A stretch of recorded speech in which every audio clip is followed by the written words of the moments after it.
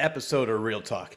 It's a show that I normally do with my editor and co-host John Bristol, but every once in a while we like to have a guest host, and today is a special Whoop, whoop. occasion because I am a child of the 70s. I love the movies of the 70s, and I was talking to my friend Cam Sully over here, and I Thank you, said I buddy. would love to talk about not only the movies of the 70s, but two specifically. Two of my favorite movies growing up, and they're still my favorite movies now that I am grown up, are The Deep, written by Peter Benchley, who also wrote Jaws, and That's right.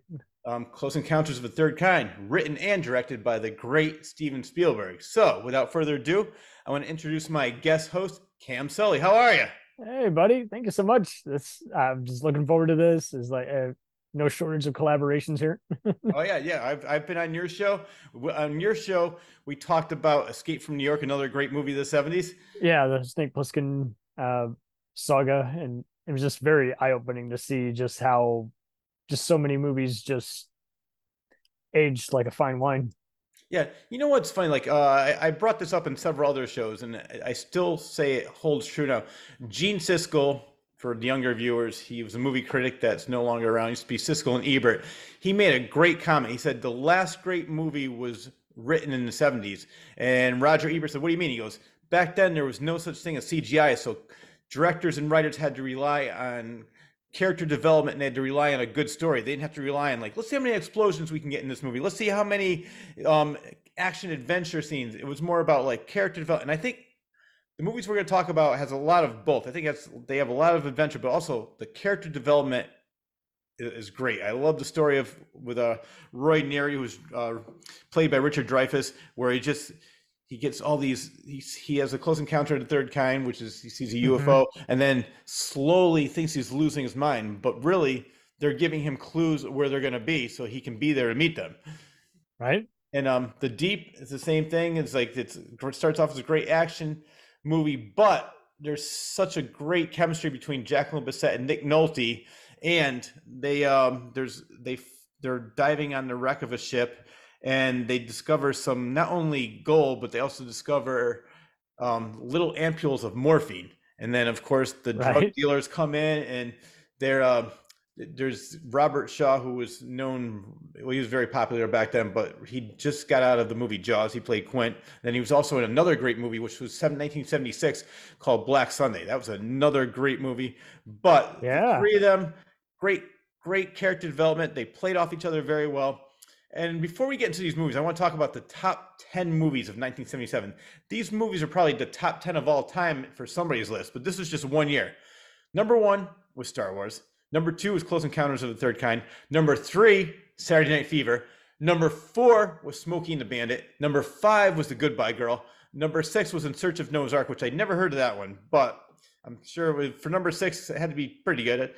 Then number seven, which I think is funny. Remember Oh God with John Denver and George Burns? They made a couple sequels with that. I think I did. Yeah. Oh yeah. Well, George Burns, I'm sure you know who he is. Say goodnight, Gracie. Good night, Gracie. This is it's just to let people know. I have 20 years on him and Cam Sully, so I know some of my memory is a little bit more. I remember more things from that era than he does. But he's going to bring in the younger crowd. Yeah. Number 8 was A Bridge Too Far. That's a good movie. And then number 9 of all time for 1977 was The Deep. And then number 10 was James Bond, The Spy Who Loved Me. So the top 10 list was a list of great movies. And you really don't see, that many great movies in 1 year, or I don't anyway. Yeah, Bridge Too Far especially is very intense. Yeah. There's something for everybody in this year. It's just very eye-opening. There's some obscure ones like Sudden Death, Golden Rendezvous, Gogol 13, The Pack, which is an animal attack movie, The Baron. But I got to praise, a lot of the ones you mentioned, as well as Suspiria. Yes, I love Dario Argento. He is. I love the Italian horror genre in general. I love him, Bava. Who's the other one that I like? Lucio Fulci. There's so many great movies, and I did know that Suspiria came out in that year, and it's, from what I heard, I think I heard correctly. Didn't Argento just release something recently? Is that true? Yeah. He's still Fulci. Unfortunately, I think I told you on your show. I had a chance to meet Fulci and Argento. And Oh, unfortunately, I lovely. didn't get a picture with them. I'm so angry with myself because it was my fault. I could have. I just said, you know what? Don't worry about it. They'll be around next year. And then unfortunately, they never came back. And then Fulci died anyway. I don't think Argento did Ah, any more conventions. So yeah, that would have been two so great close. pictures to add to my to add to my collection. Yeah, there's basically something for everybody in this particular year. There's The Sentinel, which is a Empire Pictures movie. There's Hmm. Seven Notes in Black, which is a kind of a cult favorite giallo movie that's been reevaluated. It's Yeah. a Japanese horror movie called House. There's Shockwaves, which is a more obscure zombie adventure with Peter Cushing. Nightmare in Blood, which is a retro movie I just bought. The Psychic, also known as Murder to the Tune of the Seven Black Notes, and uh, Crazy Desires of a Murderer, and George Romero's Martin. Oh yeah. Yep. We know like back then they had the exploitation movies of the 70s. Around that time, you could see the Grindhouse movies. I love the Grindhouse movies. I have The Car. yes, that with James Brolin. That is another one of It my was just all-time on favorites. Svengoolie a few weeks ago. Yeah. You know what's funny is it's such a great, it's sort of similar to Duel, where the whole, I mean, this one's a little bit different. I'm not going to give it away. If you haven't seen it by now, then, but it's like similar to Duel, where the truck's chasing them. But in this one, you actually know who's chasing James Brolin, and who I forgot who played his wife. It was Margot Kidder, or was it? Probably. Yeah, but that I love that movie. That's another one, and I think it was because back then, people who don't know Kyle Richards, I think, actually. who was it. Kyle Richards, I think. No, no, saying Or who no, played his wife. Kathleen Lloyd, I think. No, I'm saying who played his wife in the movie. I thought it was Margot Kidder, but I'm just looking up who's the main character. oh, James Brolin was the main actor. I'm not sure what the Okay, name was. so parent. Uh, yeah, Kyle Richards. Oh, okay. Oh, Kyle Richards. Mm-hmm. Oh, Close enough. Oh, good. yeah, no, but so yeah, she was Kyle Richards was the daughter because she played her Oh, sister. okay. So Yeah, Kim Richards then. Kim All right. Richards. Well, that no, Kim Richards is Kyle Richards' sister. Kyle Richards played in Halloween, the first one.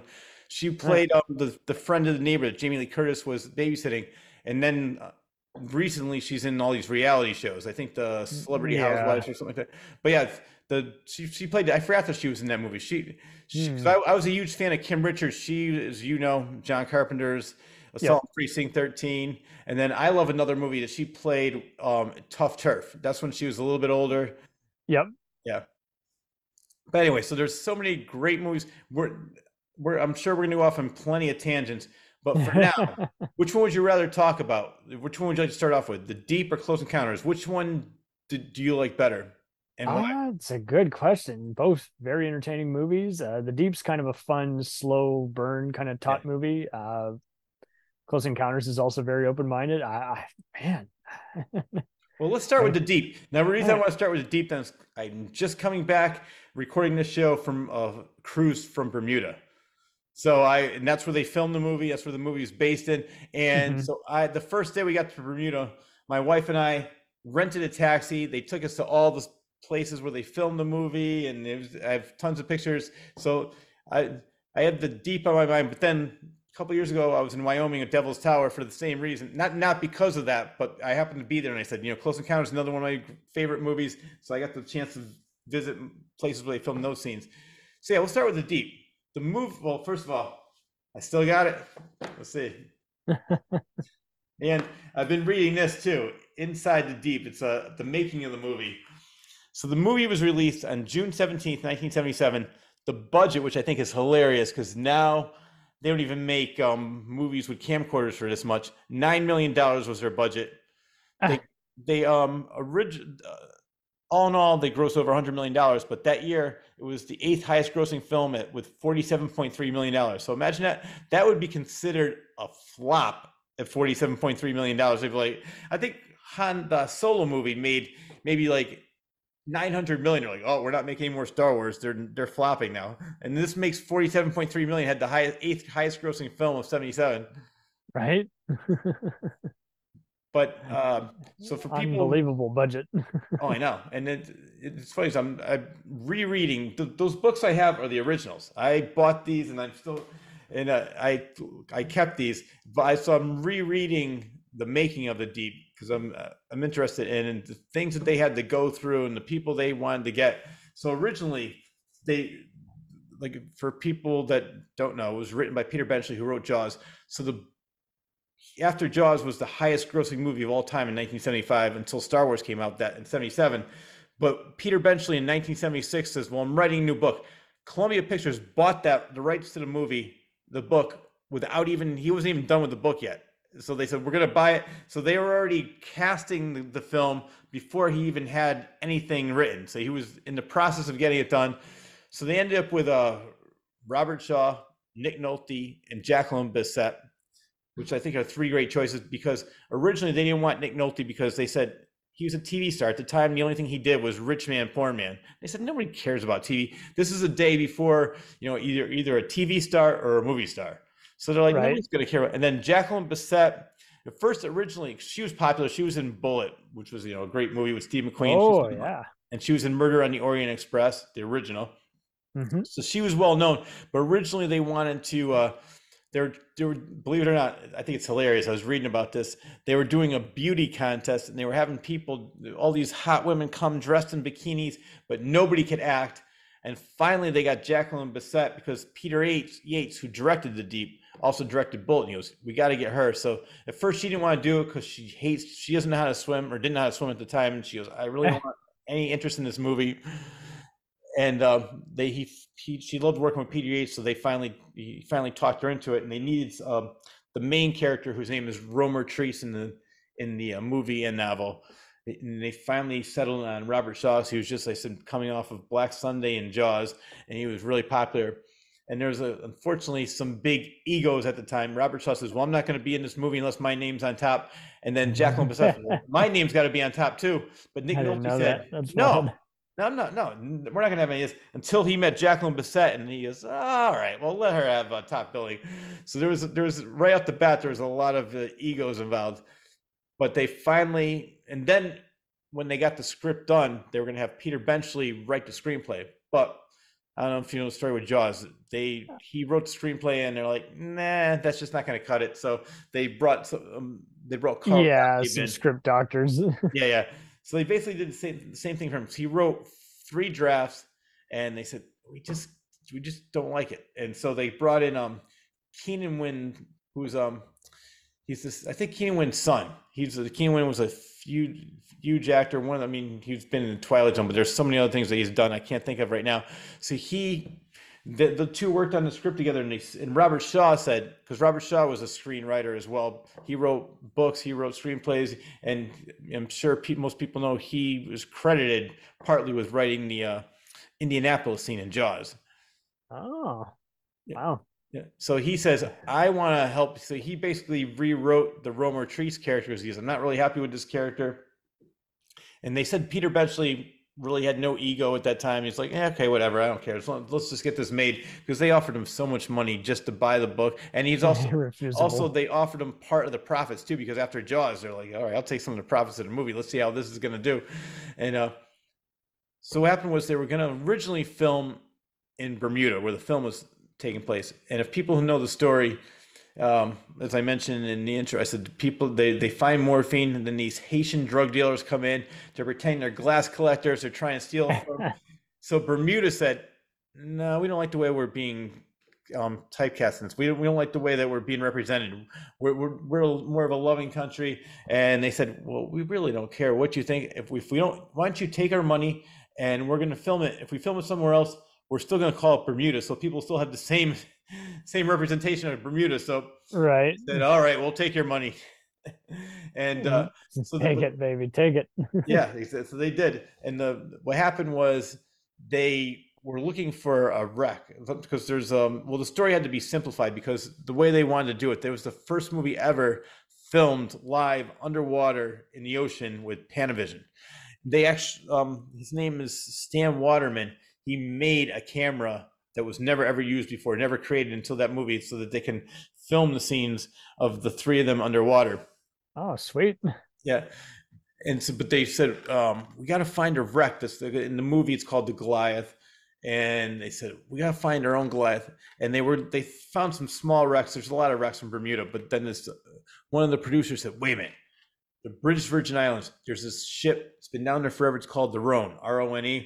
So they said, "All right, let's check it out." So they went over to the British Virgin Islands, and they were able to get some great footage. So all the underwater scenes were filmed under the British Virgin Islands. I'm looking at this guy. He's apparently done a bunch of other shark and nature documentaries. Good call on to have guys who have the eye for that. Yeah, well, it's funny you said that because he was known. There's a documentary that came out, it was really popular in the 70s called Black Water, White Death. And that was where they got him from. He was one of the camera operators on that documentary. So, so he was really well known for getting all the underwater footage. And he knew about that wreck, and he brought them over there. So what they did there was they were trying to like film over in British Virgin Islands. While they're doing that, they'd film the land scenes in Bermuda. But there's also a scene where they're being attacked by sharks. And first they were worried that it's going to be, everybody's going to think it's like another Jaws 2, it's going to be another sequel. We don't want anything to do with Jaws. It's a completely different movie. So they're like, we're going to do it, but there's no sharks like that in Bermuda. So the same guy says there's sharks like that off the reef in Australia. So for the shark scenes, they flew to Australia and finished.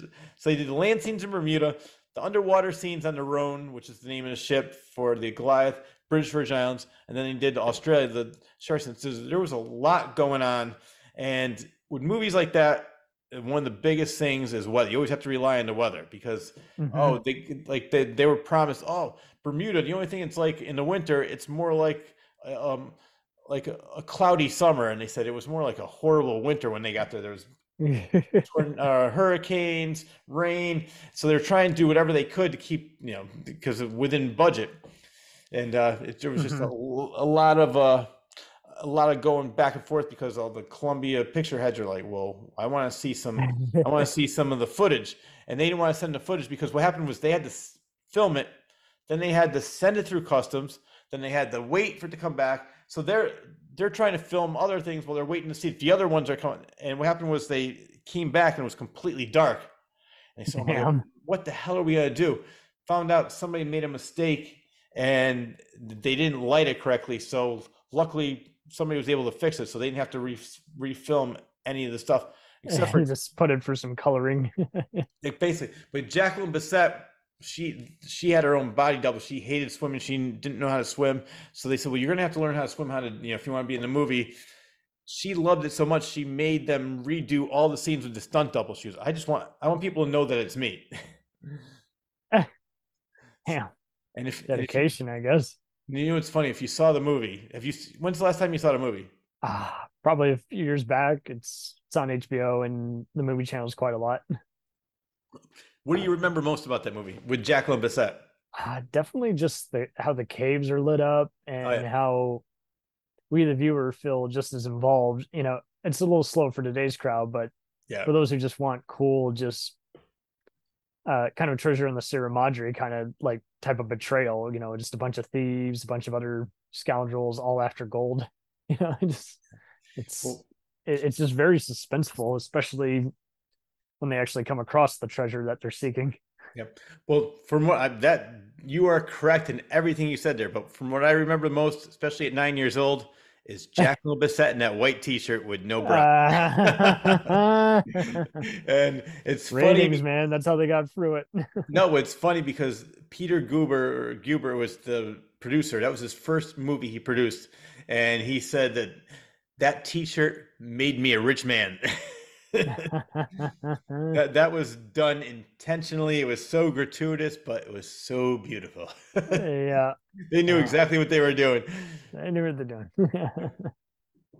But then they were worried about, because she's very quiet, Nick Nolte's very quiet, and they were afraid that the two wouldn't have chemistry on screen. So I think all in all that all three of the characters had great chemistry playing off each other. Mm-hmm. And Romer Treese, who was played by Robert Shaw, is actually based on a real character. His name is Teddy Tucker, and he lives in Bermuda, and he was friends with Peter Benchley. and he found a lot of treasures, and he's in the library similar to in the movie with Robert Shaw and Romer Trees, and so he based the character on him. He has like a 3-second role in the film. I never would have known, but I was doing my research. I looked it up, and I rewatched the movie after I came back from Bermuda. I said, "Oh, there he is." So it's got one scene in there, but so the movie was based on sort of on his life. I mean, Nice. there wasn't. It was more about, because in the movie there's the Goliath. They're supposed to be diving on one ship, but then there was a huge storm, and then the Goliath, which was a munition ship, rolled over, and so that there's one ship on top of the other one. So they were finding gold and lots of morphine. So, but they found a manifest, and they had to get at least one item from that manifest to show that there's proof of the treasure that's to Providence. Mm-hmm. And I'm sure I mean, I don't think people really care now because the movie came out over 40 years ago. In the movie, Robert Shaw blows up the Goliath, his character, because he doesn't want anybody getting to the morphine and having all the morphine on the streets in New York being sold to young kids. So he blows it up. But in the book, which Peter Benchley, I got to make a comment. Peter Benchley is a very depressing author, at least in Jaws or Jaws in the Deep. And Jaws, at the end of the movie, at the end of the book, I'm sorry, the Roy Scheider Brody plays Brody's character, just looks opens his eyes underwater and watches the shark just sink to the bottom. The shark just got so tired from all the barrels, he just got tired, and then when they were making the movie, Peter Benchley found out what Steven Spielberg wanted to do with that, and he says, "There's no way people are gonna believe this. Put an oxygen tank? Come on, nobody's gonna buy that." And he goes, "I had the audience for an hour and 50 minutes. I know what I'm doing. Trust me." And then he said, like, when they watched the movie, there was a standing ovation. People sat down. There's another standing ovation. People sat down again. Then there was a third standing ovation, and then he said, "All right, I'll never ever doubt you again." So that means in the book, Robert Shaw's character, Romer Trees, doesn't find a treasure. He gets killed in the explosion, and that's the end of the book. I love reality endings. Like, I think we talked about this in your show. I said one of my favorite movies is The Mist, with the movie Stephen, and I said in the movie where he thinks he's helping his kids out, so he shoots them, and then he tries to kill himself, and there's no more bullets, and then you hear the monster coming, and they're like, "Oh yeah, we're the U.S. government. Just want to let you know we killed all the monsters. Everything's good." It's like, nah. Right. So very similar. Devastating. Yeah, I usually like down realistic endings, but for some reason, I love the ending of Jaws. I love the ending of Deep, where he finds the gold, throws up, "Hey, David," and it's just I don't know. I guess you have to be in the right kind of mood for the happy ending. I think these two movies did it well. They changed it to the right way to keep audiences happy. Right. And it's about time. I think we're finally getting to that point where now we can actually be a little more realistic now. Oh yeah. No, definitely. It's funny because the European movies are so much more realistic. They end so much more on a downer note, because they're not worried about, like, oh, we need the happy couple walking away in the sunset holding hands. It's like, no. There's one movie, I can't remember the name of it, but they did a remake with Kiefer Sutherland and Sandra Bullock. And The Vanishing. Yes. And the original, which was, I can't remember. Not so cheerful. Yeah, not so cheerful at all. Of course, in the American version, "Oh, hi, honey. Sorry you've been in there, but don't worry about it. We got it. You're good." So I think, like you said, we're getting more and more. We're more ready to be able to handle those endings than we were maybe back in the 70s and 80s. It's not a career ender anymore. Like, what were you thinking? I know. Because for me, I'd rather go for realism, and if it's not, I mean, I love a good, action thriller, and I love, like, all right, we got this. We did, like I just mentioned, the two perfect examples are Jaws and The Deep. But it's I prefer like, for you, with The Deep. What did what I want to ask you about this? What did you like? Did you like the mix of adventure with characters, or did you wish that there was a little bit more action, less? I thought it was about right, because it, especially for a movie in this time period, you always have to remind people, is like, hey, this is how certain stuff was made back in this particular time. And it's just also eye opening to just talk about how just back when adventure movies could be this involving instead of just overthink a lot of how to make just the simplest thing. Yeah, yeah. And also, I think, I mean, when we get to Close Encounters, we'll talk about the special effects. But back then, they really didn't have all the special effects that they have now. There's No. no such thing as CGI, so everything had to be filmed. It wasn't just like, oh, we'll put you in front of a blue screen or a green screen, and then we'll add this in later. Just pretend you're looking up at this, and we'll figure it out later. Yeah. Like we ever will. Yeah. All right, so It's also just kind of cool to see how people can be this trusting of this kind of a involving an adventure, because you see so many other people who try to make their career on action adventure movies and it just always seems to backfire. well, I think it's funny with with Peter Benchley is that Jaws was his first novel, huge hit, biggest movie of all time for a couple years until Star Wars came out. Mm-hmm. So then, also anything that if this guy wrote a menu for Denny's, they would probably option the rights to it. He was just like, we got to take everything that he ever does. His third movie was The Island, which I read the book. I liked the book. The movie was okay, but it still was very entertaining. I don't know if you Was that remember that movie. 1980 with Michael Caine, I think? That's the one, and it's all about the Bermuda Triangle, where they found out why all these ships and planes are going missing. It's not has nothing to do with supernatural. It's pirates, which was I thought it was an entertaining movie, but then I think that didn't really do as well as the last two. So the Deep did well, but didn't do as well as Jaws. Island did okay, didn't do as well as the Deep. So after that, he wasn't like the big name that we have to pick up option every novel. Yeah, who is this Benchley guy? And it seems like from that point on, they just made a bunch of miniseries based on his name. Yeah, well, there's one called The Beast, which is three guys go on a boat. Will Peterson, yeah. Yeah, and go after an octopus this time. Yeah, I saw that on sci-fi quite a bit. Yeah. Oh yeah, It it's was just like a NBC two-part big night event. yeah. I mean, he started writing the same stories, but just now like if we kept letting Different it go. creature now. And he'd always have a lot of science exposition and they'd cut it out in the adaptations. Yeah, I gave up. I think I read those three books, and then after that, I sort of gave up on it. But I did watch some of the the miniseries that we mentioned. I just wasn't really didn't follow his career too long after that because he sort of just kept on regurgitating the same formula, but with different beasts. You're right. Yeah, different uh creature of nature. So for the Deep, let's talk about the cast. We mentioned the three main characters, but they also had so many other great people. Lou Gossett Jr. played the villain. Henry Cloche, he was a great villain, I thought. Yeah.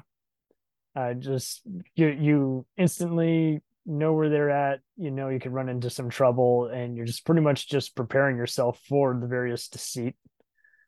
Because you know there's going to be just something else that just comes up where you're just like, okay. Yeah. You're just like so calm, cool, and collected. Yes, I'm a glass collector. I'd love to check. They're like, yeah, something's not right. Then they get into all the voodoo stuff. There you are. And I can't remember what his name, the actual actor's name is, but I was just reading this the other day in the making of it. There's one guy who plays Cloche's psychic. He's the one out there you probably haven't seen. I just saw the movie, so it's really fresh in my head. But Romer Treese's brother, his name is Kevin. He was always his mother always said, take care of your brother. So there's a big scene because he's like a big guy. So he's a big scene where Cloche's henchmen had this big fight and he breaks his neck. But the guy that played that character was told that he wouldn't have to do any swimming at all. But the actor They lied. yeah, well, no, what happened was the actor they got was a former Mr. Universe, and they could not find anybody that looked like him, anybody that had that kind of build that was acting. So they said, "You're gonna have to come down. You're gonna have to learn how to swim very quickly." So what they did was they had this That big, is wild. they, they had this huge tanks. What they did was I mentioned they filmed the underwater scenes in British Virgin Islands, but they also had this one of the biggest at that time underwater tank that I think over 100 million gallons of seawater, and they had replica of the Goliath in there as well. And so what they had to do is they had to teach him how to swim. They filmed some of the diving sequences in there too. So there was, and it was funny because where I was in Bermuda, where the cruise docked, they said, "Oh, yeah, that's where it was, right there." So it was like right there off the dock, and they had these two big tanks, and but I think that's where they filmed the explosion and other things. Like there's a scene where they're sending all the ampules up. So they did some of that there. But they had to make him. They couldn't find somebody that looked just like this guy because they said there's no actor that really has the build of Mr. Universe. So like I said, it was a different time period where the actors, unlike I think we talked about this before. So unlike the only actor who really loves doing his own stunts right now is Tom Cruise, which I'm surprised to get away with, because they invest so much money in these actors and movies. If he gets hurt, you know how many people are out of work. So it's like a good and bad thing. It's like I'd see. I mean, if I was Tom Cruise, and I would love to do all my own stunts too. But I remember when Jackie Chan first came to America, he made a movie and he says Americans are way too safety conscious. They're way too careful. And they said, "What do you mean?" He goes, "In my country, I do all my own stunts. Here, oh no, you must sit down, Mr. Chan. You can't be doing this. You're gonna if you get hurt." So. And then he says years later, "Oh, I don't like how my country doesn't have good safety issues." You know, and these guys are just too close to it. Yeah, so back then they did have some stunt doubles, and you know what's funny? I was reading because if you remember in every Peter Benchley novel has some kind of animal. So in this one, it was a moray eel. I don't know if you remember. Yeah, that thing. I wondered how close they got to it just to film it. No, well, the funny thing was is that it was all mechanical. They nicknamed it. This shows you how much I know about this movie. Yeah. Well, I said, well, it's so fresh in my head. I mean, I'm reading the Making of the Deep. They brought some girl on that Peter Yates knew, and she made it, and it looked nothing like a moray eel. It didn't move like a moray eel. They said so they had her. They had her watch these. One of the photographers, like this underwater film photographer, sent all these different films to this woman to show how they move, what they look like. So they were able to do first the headshot where it came out and it bit closer, but then they'll do another scene where they would make, I don't even know how they did it because that's what I'm reading now. Is like it looks so realistic where it's weaving in and out. Yeah, that was all mechanical. And that for me, 1977, those are pretty good special effects. Yeah. And even then, I mean, mechanical is just still bound to be somewhat menacing and enticing. Oh yeah. And they wanted to make the we'll call Percy the moray eel look even more menacing. So what they did was they had two smaller versions of Robert Shaw and Lou Gossett Jr. Maybe they were that's right. Louis Gossett is in this. Yeah, also similar to what Spielberg did in Jaws. To make the shark look more menacing in the cage, they put a midget for Richard Dreyfuss in the cage to make the shark look more realistic, or not more realistic, bigger. Bigger than it actually is. Yeah. So they did the same thing with this with the moray eel. If people, like I said, if you haven't seen the movie by now, definitely go watch it again. Even if you know what's going on, it's still entertaining. I'm sure there's a Blu-ray of it somewhere. Oh yeah, I still had it on DVD, but then one day I couldn't find it, so I just rented it, and then after I rented it, I'm like, oh, here's the movie. So there it is. Yeah, it was 99 cents on Amazon, so it's not that expensive. Oh wow. That is a deal. 99 cents. Do you have anything else you want to talk about with the Deep? And now that you mentioned Louis Gossett, I definitely, if anyone's a fan of him, I'm not sure why anyone wouldn't be, but definitely, if you're going to see any of his performances, definitely see him in this particular movie. Oh yeah, this is good. He was in? Was it the Choir Boys as well, or was it? Yeah, wasn't the Choir Boys? I think he was. Yeah. Yeah, that's another great movie. Whereas he plays a cop. Was Joseph Wambach he was a very unusual comedy, just showing all these. It's very satirical about these various unprofessional cops, and just it's kind of a tragedy at the same time too. Well, I'm sure you know the story then. Joseph Wambach, who wrote the book, was a former cop, and most of those stories are from his real life. Yeah. And one of my favorite scenes, I don't know why, I mean, I haven't seen the movie probably since the 70s, but I remember this one scene. This guy was like, I'm going to kill myself. I'm going to jump up. And they're like, watch this. Go ahead, jump. Stop being such a pussy. And the guy jumps. He goes, what are you doing? I didn't think he was going to jump. I thought, what? I was kidding. I was just kidding. I thought I was using reverse psychology. Yeah. Yeah, no, he's. Psych. Yep. Oh, well, one other thing, I drove by there and the not the World Cup. There's what's the sport that's really big in Bermuda? Oh my God, my mind just went blank on this. It's not the World Cup. I'm just thinking that because that's what's going on now. But it's they have the paddle and they hit the ball, whatever it is. Oh, not pickleball. Rugby, I think. Rugby. Okay. Yes, rugby. Okay. So my taxi driver was taking me by this field. He's like, rugby is the sport everybody goes to. Nobody misses theirs. They actually use it as a vacation. I mean, like a holiday. So they take 3 days off, which is coming up either next week or the week after. And so I said, wait, is this field for use for all rugby matches? And he goes, yeah, why? And I said, there's a scene in the Deep where they're at a rugby match. So then I was doing my research. I guess 1976, when that movie was filmed, it was the 75th year of whatever rugby event that was going on, and it was a huge deal. So they took a handheld camera and they filmed the scene with Robert Shaw and Louis Gossett Jr. Oh, wow. And he said that was funny. It's like, well, they said what was great is the Bermudians could really care less. There's 3 movie theaters on the whole island. They could care less about movie stars, nothing. But there's a lot of the American tourists are coming up to him, hey, Robert Shaw, this, and they're trying to film.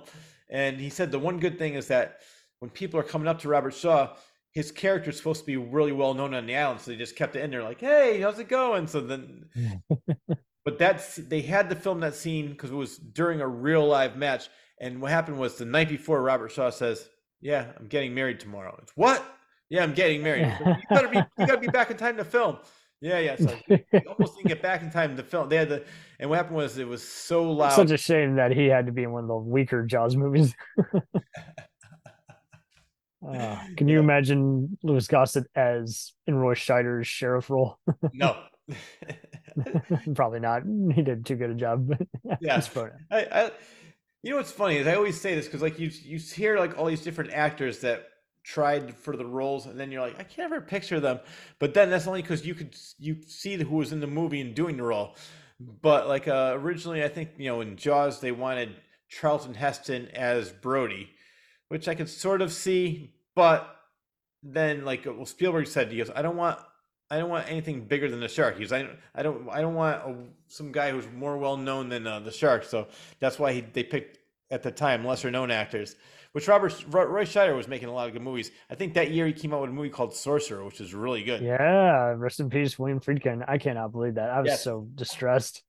We have to do one on The Exorcist, like the whole because. Oh yeah, trust me. All right, well let's do it because I don't know if you the saw TV show especially.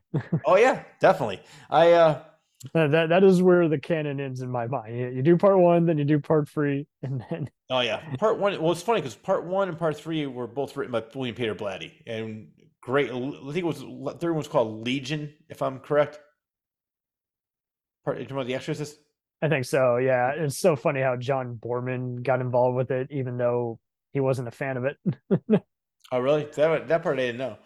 Yeah, it's so funny how so many people will just get hired on for stuff that they are not even a fan of, and it's like, well, then why are you involved with this franchise? Are you that in need of a payday?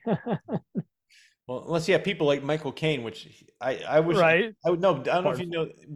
Here's what he said, and I love this because I would love to have a point in my career if I had a career in the movie state where he goes, I don't really care how bad the movie is.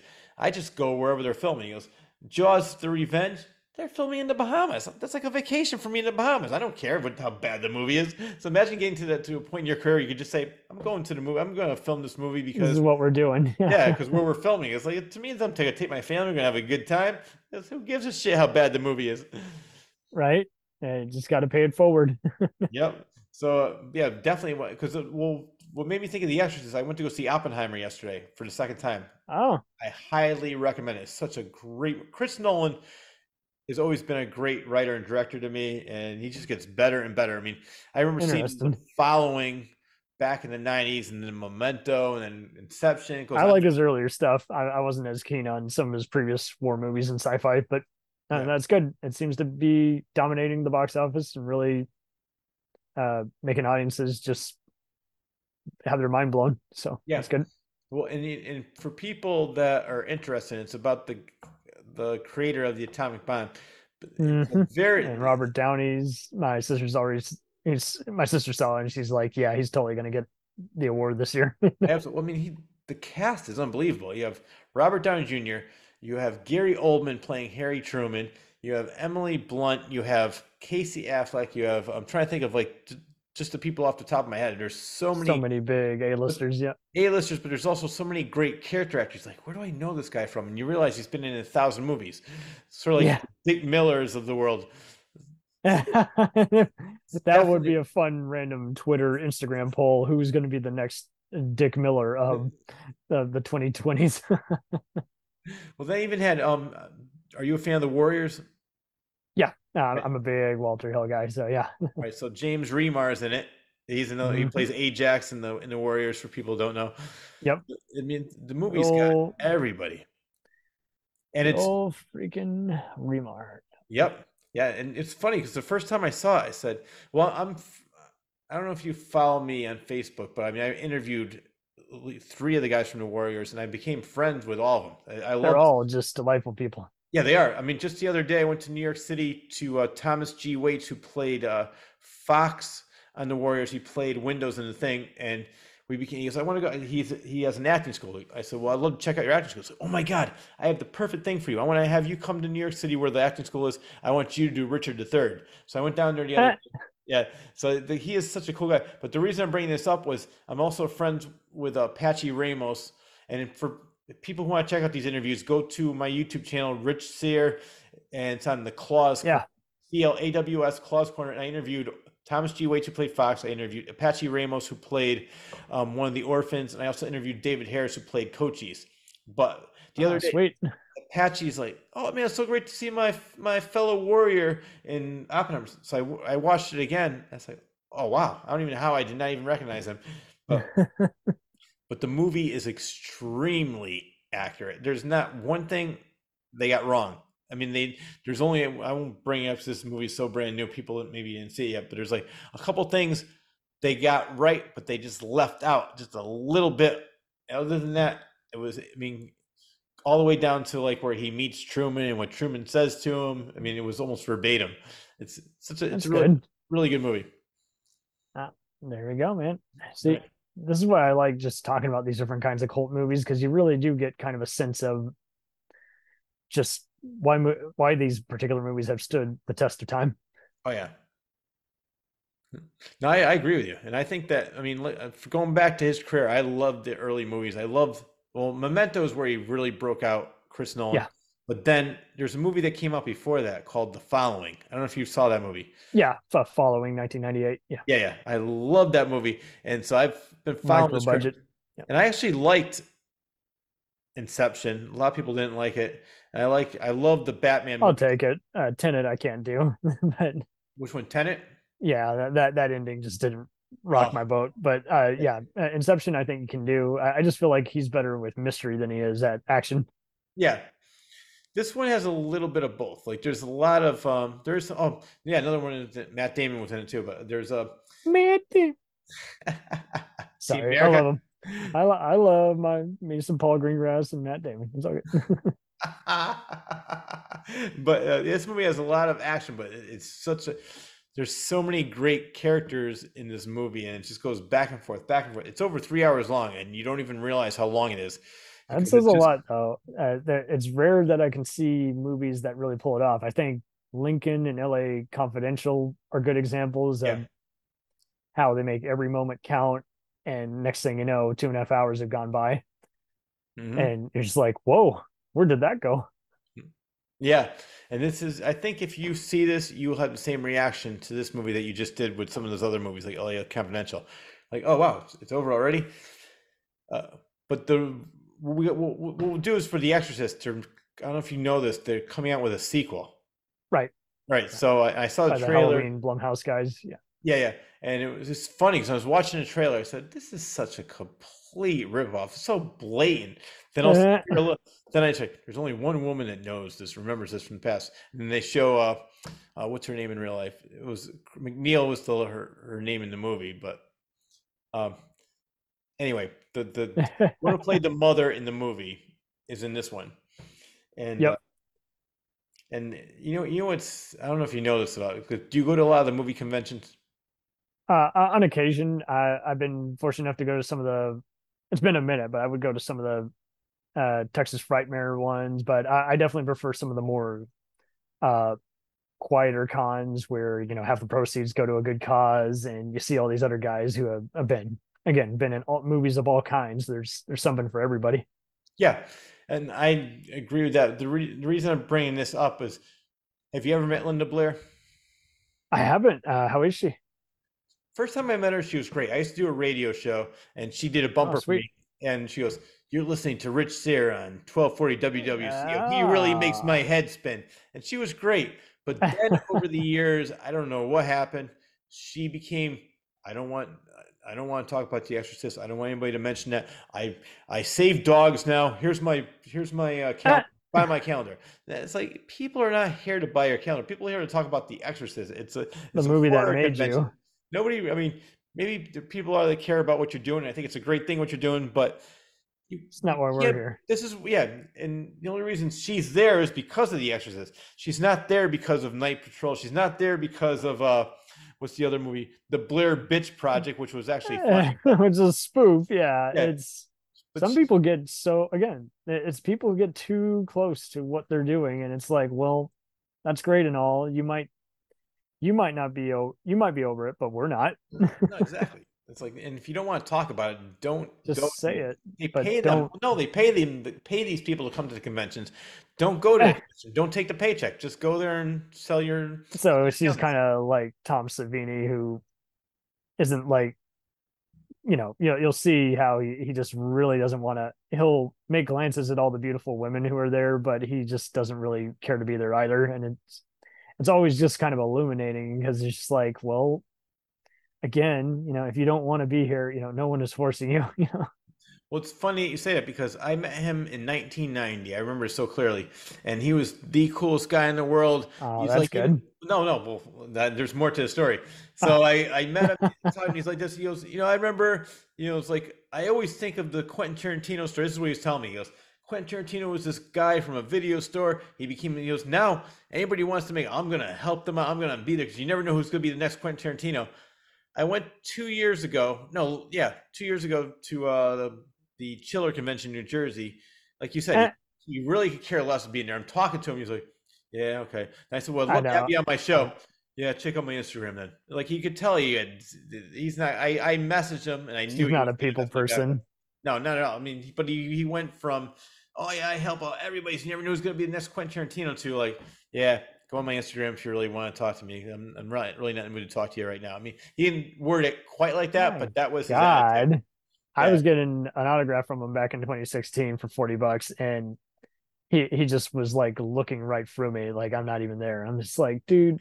I mean, we can read your body language, and I just regretted just paying that amount of money. It's like, well, too late now, but I already want my money back. Oh, so you did? You got your money back? I didn't. Oh, yeah. No, it's just Refusing, but it's just annoying because, like you say, you just know they can do better. yeah. And excuse me, what I mean, why are they even there? You don't have to Yeah. be there. Nobody's putting a gun to your head. Oh, and the two worst I've met at these. Let's go back a little bit. I'll tell you the two worst, and I'm going to tell you a story where I think the two worst. Linda Hamilton and How was she? what was that? How was Oh, she? she was a bitch. She just did not want to Oh, I'm be there. She sorry. could care less about being. She'd care less about anybody. She'd be like, "Yeah, let's take the picture." But the worst is, oh my God, Tatum O'Neal. She was a Oh, complete beep. Somebody's walking by. He's like just trying to take a picture of his friend. Put the fucking camera down. Take a fucking picture of me. So then I'm like, wow, this is. So I said, all right, let me get a picture with her. I get a picture. Don't stand so fucking close to me. Oh my God, oh calm down. my word. Yeah, she was a bitch.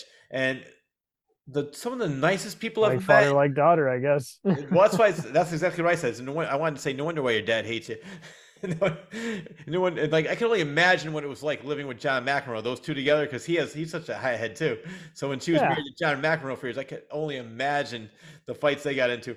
But Some people just don't know how to be any kind of normal. It's like I can understand if you're in a zone or you only want to see a certain amount of people, like just 10 VIP people you know, for the day and call it a day. But yeah, it happens sometimes. And I mean, Linda, I could at least excuse that she, has had some depression and everything and just yeah, been overwhelmed. But at the same time, yeah, like I say, it's like you got plenty of time to just say, nope, nope, not going to do it. yeah.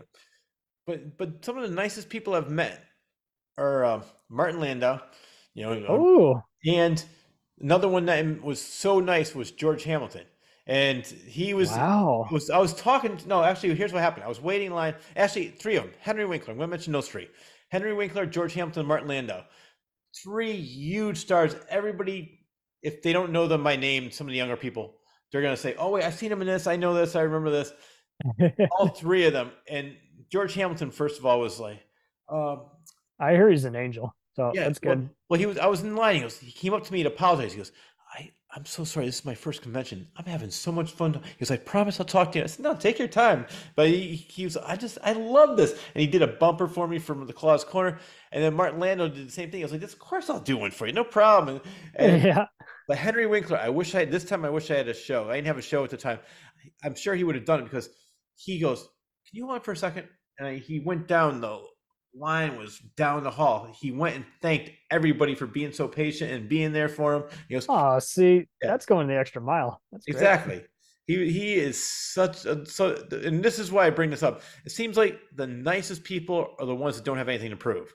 They know who they are. They've done everything. They don't have to prove. The ones that are the meanest are that I mentioned are either maybe not, they're on Has the way beens down, who or are like, kind of burnt out. Yeah. yeah, they're or the up and coming who they think they have something to prove. And it's like the up and coming and the ones that are on the way down. Like I didn't realize about Linda Hamilton. Maybe she was just having a bad day. She wasn't really nasty like Tatum O'Neal was, but you could Right. tell she was. She didn't slap anything out of your hand calling you an asshole, but at the Yeah, same time, she's like, you just, again, just seeing it on your face where you're like, exactly. Like I have zero interest in being here and talking to you. I just wish I can go in a corner and die. I'd have more fun. That's the kind of look I got. yeah.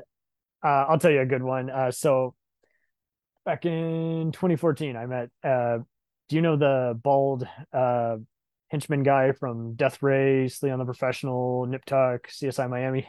Oh yeah, yeah. Yeah, Robert Lasardo, an Italian Latino guy. Yeah, Sweetest man ever. He just, I talked to him for 3 hours and he's like, oh, you don't have to pay me. I'm like, no, I'm going to pay you, buy one of your autographs because gave me a moment of your time. But it was just cool to just see. He was even wondering, what are you guys learning in film school? Oh my God, that's ridiculous. They taught you that? That's not cool. And uh, I was this close to meeting his best friend, Andrew Devoff, who you might know as oh one yeah. of Gary Wishmaster. Oldman's, yeah, Wishmaster and Gary Oldman's henchman in Air Force One. Oh yeah. He had left like 2 hours earlier, but I loved going to that convention because 50% of the proceeds went to a dog charity.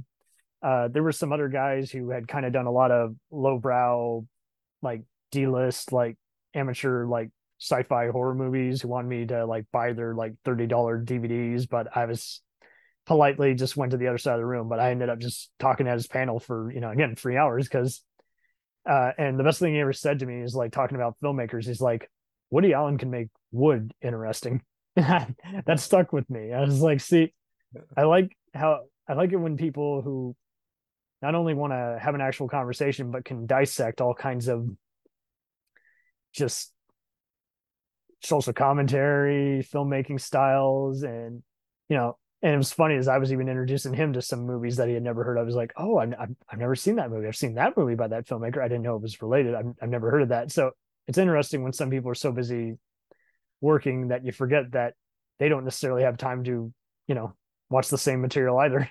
Yeah, no, that is right. And I've met actually met Andrew Divoff years ago. Nicest guy in He's the world. nicest man ever, right? Yeah, yeah, my God, and I love like you. I forgot all about Air Force One, but yeah, the Wishmaster, the first one anyway, is like such a great movie, and I Oh love his yeah, character. But he's not he's from what I remember. I mean, I could be wrong.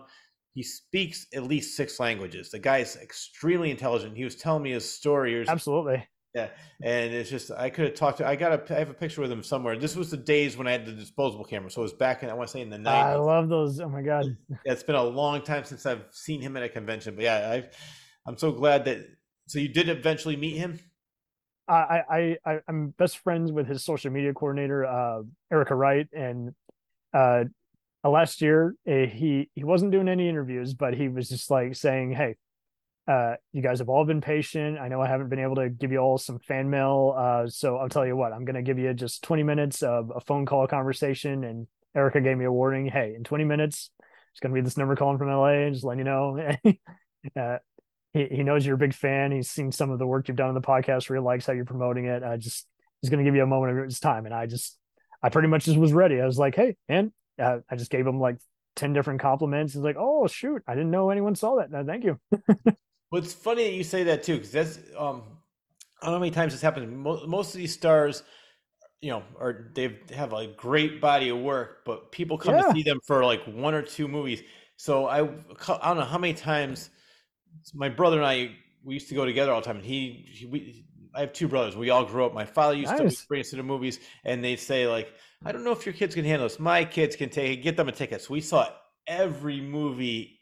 Like, and then of course, this is the advent of video. So in the late '70s, early '80s, we used to have to go to these theaters and just rent anything by the cover. So we saw And everything. whatever's sold you in Yeah, that moment. Yeah, exactly. there's the catchphrase. Yeah. So now when we go to meet these actors, we're like, oh, but you were in this one, and the guy will say, "Wow, I didn't think anybody was going to even know." Then they bring out this. I kept this down. I I thought had it no went idea. straight to Nobody. video and it Yeah, played at a nobody. festival. I didn't realize that. And then Kim. Actually, it's funny because you mentioned Kim Richards earlier. There was she's in a movie. I can't remember the name of it, but I have it. It's Some about other slasher. well, it's about a racist dog. I'm not kidding. It's like white boy. Oh, white dog Yeah, white dog. And she by goes, Samuel Fuller. Yeah. yeah, she goes, how the hell do you know that? She goes, this is great. She loved it, and she was a really. I mean, I I know she mean, had she comes a lot from of an issues. era where if you didn't hear back, you kind of took it personally, like, oh man, I must have screwed up. No one's talking about that movie. Yeah, yeah. Well, it's funny because she goes, I almost completely forgot about that movie. So I just like you because you know a lot of things about movies. So when you meet all these So do actors, you, my dude. But I'm getting even more tickled by some of your celeb encounters because they kind of remind me of my encounter with Tara Reid, where it's like, I wasn't even where it's just people who are there who just will rudely just walk through lines of people just because they want to get a bite to eat, or even just, I mean, that's why I had to stop going to certain conventions where they wouldn't tell you, that you'd have to wait in certain VIP lines, or you could, but you still have to be standing there. So a lot communication, I think, is key for any convention, and you got to just ultimately decide, do you want to go there or not? yeah. Well, it's funny you said that because very recently, the last convention I went to, my friend, she wanted to get a picture with Priscilla Presley. And I said, well, I'm not paying full price. I'll Oh go half of wow. it. Yeah. But it's a great story though, because I said, well, while you're waiting in lines, I thought it was going to take forever. I'm going to go talk to Blue Lou Marini from Blues Bros. I want to get him on my podcast. When I'm talking to him, he goes, oh yeah, he gave me his phone number. We're going back and forth. I come back. She already took a picture. So this big guy comes up to me. He goes, do you want a picture with Priscilla? I said, I do, but I was supposed to take it with my friend Jen, but she got it quicker. And I said, I just don't have enough money to pay for the whole thing. So I started walking. Yeah, not He goes, today. no, but he goes, all right. He comes back. He goes, sir, come here. Priscilla, Eh, Priscilla says she wants to take a picture with you for free. I said, okay. whoa. Yeah, and she was very quiet and didn't say a lot, but she was very nice. Because I'm a huge fan of the Naked Gun movies. I love the Naked Gun movies. Oh yeah, man. But that is cool too when they see out of the side of your eye and just like, hey, my manager might not like it, but fuck it. I when you pride fans over whatever your agent says, that speaks volumes. That's cool. I think one of the one of my favorite stars I've met, and I'm so happy that I probably got one of the last interviews with him ever. Reggie Bannister from the Phantasm franchise. Oh man. Right. Yeah. So what happened was, Yeah, uh, uh, Reggie's not doing so good health wise, but man. well, I got to tell you a story about that because what happened was, I years ago I met him. I met him so many times, like he remembered me not by name, but he's like, "Oh yeah, you." And then we were talking, but he would talk. He had his Phantasm had one table. He had his own table, and we talked to him. My brother and I talked to him for probably like 45 minutes. Had the best time.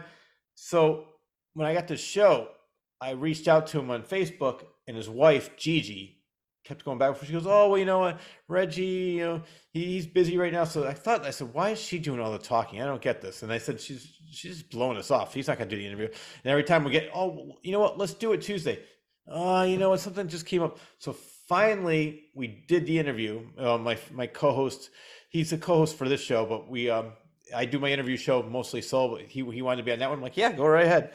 So we did the interview, and every time she's like, "Reggie, remember Reggie?" And I'm like, "Why is she so overbearing?"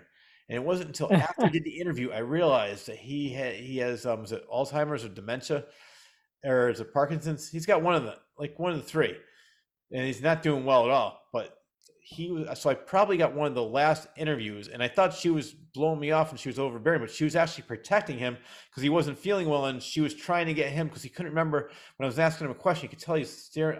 After I found out, I watched the interview again. I could tell him like thinking, and then she goes, "No, remember this? Remember you were in a hotel and this happened." So, it took him a minute, but yeah, the dementia you can kind of see is seeping in a bit. Yeah, but in his prime, he was the nicest, most down to earth celebrity. He would talk to anybody about everything, and he was so appreciative that my brother and I knew all the movies that he was in, and we were such huge fans of his work. And so I like when you go to these conventions and the star. I think that they realize because they're so used to answering the same questions over and over again. Mm-hmm. And to ask them something different or just acknowledge their talent, that goes the extra mile. Yeah, that's why I love doing my show because one of the most proudest things I've had. I mean, I don't know how much of. I know you watched the Sarah Karloff interview. You said yes, but I mean, delightful. I have thank you. I have compliments. I mean, I actually made promos out of these, but from Dee Wallace, she was, "I've probably done a million of these interviews. I want to thank you for all the research and all the questions." And then Ted Needler played Jesus and Jesus Christ Superstar. He goes, "I have to stop this interview. What you're doing is great. This is one of the best interviews." And so I've had so many people off the air too say that. And so that's probably my biggest compliment because these people that I'm interviewing have been around for 35, 40 years and they're being so genuine. So I'm not asking them. You never know where they're going to go in the interview either. Yeah, well, no, exactly. And I've had the best luck with it. But I mean, the amount of work I put into each show is staggering. Like, I mean, I make sure, like, because I look at different interviews and it's like, all right, they're asked this all the time. I'm not even going to talk about this. Or I look at my angle because I have so many different experiences of my own. Like, I'm going to put my spin on it and turn it around. And it's gone very well. And the latest one, which I love the luck I have. It's similar to what just happened with Priscilla Presley. Do you know Constantine is? He was on American Idol. Well, he was. I hate that show. I hate any kind of reality shows. But yeah, I met him at Chiller, and I really didn't even care at first. But Michael Constantine. What was that? The actor Michael Constantine, or no, his name is Constantine. That's he's sort of like a Madonna, like Constantine. That's it. Oh, okay. Oh, wow. But well, it's funny because I met him at Chiller. I'm like, I care less about American Idol, but I just said, I went by and I said, I don't realize that this guy has done so much. I mean, he was in Rock of Ages. He was the main star in there. Then not in the movie, but in the Broadway play. He was in the movie for. Oh, okay. Then he did Jesus Christ Superstar. He did all these different things. And I said, wow, you have a really interesting career. I'd love to have you in the show. And he goes, oh yeah, let's do this. So we went back and forth. He sort of lost contact with me. Then I saw him again. I said, I refreshed his memory. He said, oh yeah, Rich, we got to do the show. All of a sudden, went back and forth, lost contact. So I was in New York last weekend, and I was looking to see a play, and there was something called Mr. Rock and Roll, and I said, what's that about? And the woman said, well, it's about the guy that created the term rock and roll. I said, oh, you mean Alan Freed? She says, oh, you know who he is? So yeah, he's a DJ from the 50s, the whole pale skin. She goes, oh, you definitely know him. So, they're like, yeah, Constantine starts. So, you know what? I'm gonna check it out. I'm gonna introduce myself once again to Constantine. So when I go to the play, I didn't realize Joey Pantoliano is also in it. I don't know if you know who he is. You would know Joey. They call him Joey Pants. He's been in Yeah, actually Joe Memento. Pantoliano. Yeah. Yeah. So he's in Memento, Empire of the Sun. I mean, Bound. So many movies, hundreds of movies. So he was in it, and I met him at Chiller too. So at the end of the play, I'm waiting for them to come out. So I wanted to just introduce myself to Constantine. Joey came out. I said, "Hey, how's it going? I already met you before. Took a picture." So this woman says, "Sorry, you're gonna have to leave." I said, "Ah, damn it! I just wanted to introduce myself to Constantine because I was supposed to do an interview." And she goes, "Hold on, what do you do?" And I talked about who I was, and she goes, "Well, I'm the writer and producer of this place." She goes, "I can set up everything." So I got to set up where I'm going to interview Joey Pants, Constantine, and her. Man. So I said, I just love my luck. I just sort of like fall into things. And take advantage of it. And I'm glad you also just still have fun with it, though, because you'll see so many people who have connections galore and they're not even happy of being about someone's manager or what have you. And it's like, oh, come on. I know. I think sometimes it's funny too. Because I know another girl that does a podcast. And I said, you can get so many. She's this big Star Trek and that type of show fan. She goes on the Star Trek cruises. I said, why don't you get all these guests? They'll gladly do it. All these other people have been in everything. Yeah. But I think she's more like her boyfriend said that she's probably more intimidated. That's why she doesn't do it. And I said, you can't just get him. But for me, I just take any opportunity and every chance I can get, I make the most out of it. So I've been doing that. And so wherever I go, like meet somebody, oh yeah, I'd love to have you on the show. And then that usually leads to something else. Ride the tide. Yeah.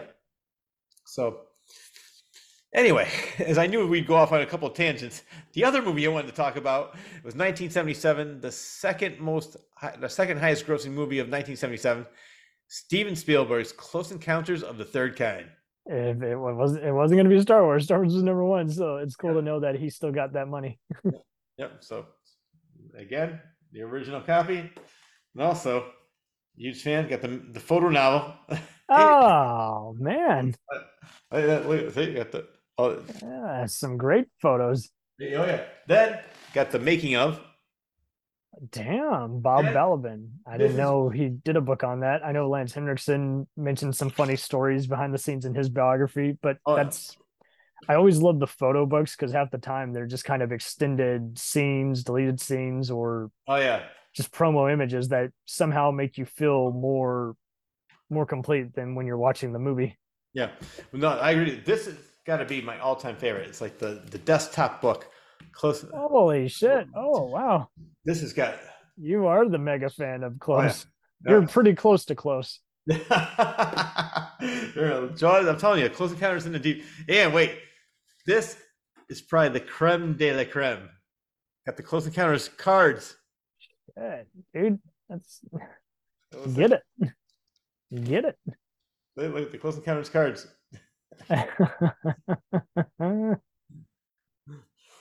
For those who can't see, that's good, man. That's good. So, as you can see, I'm a huge fan of the movie, and I couldn't tell. No.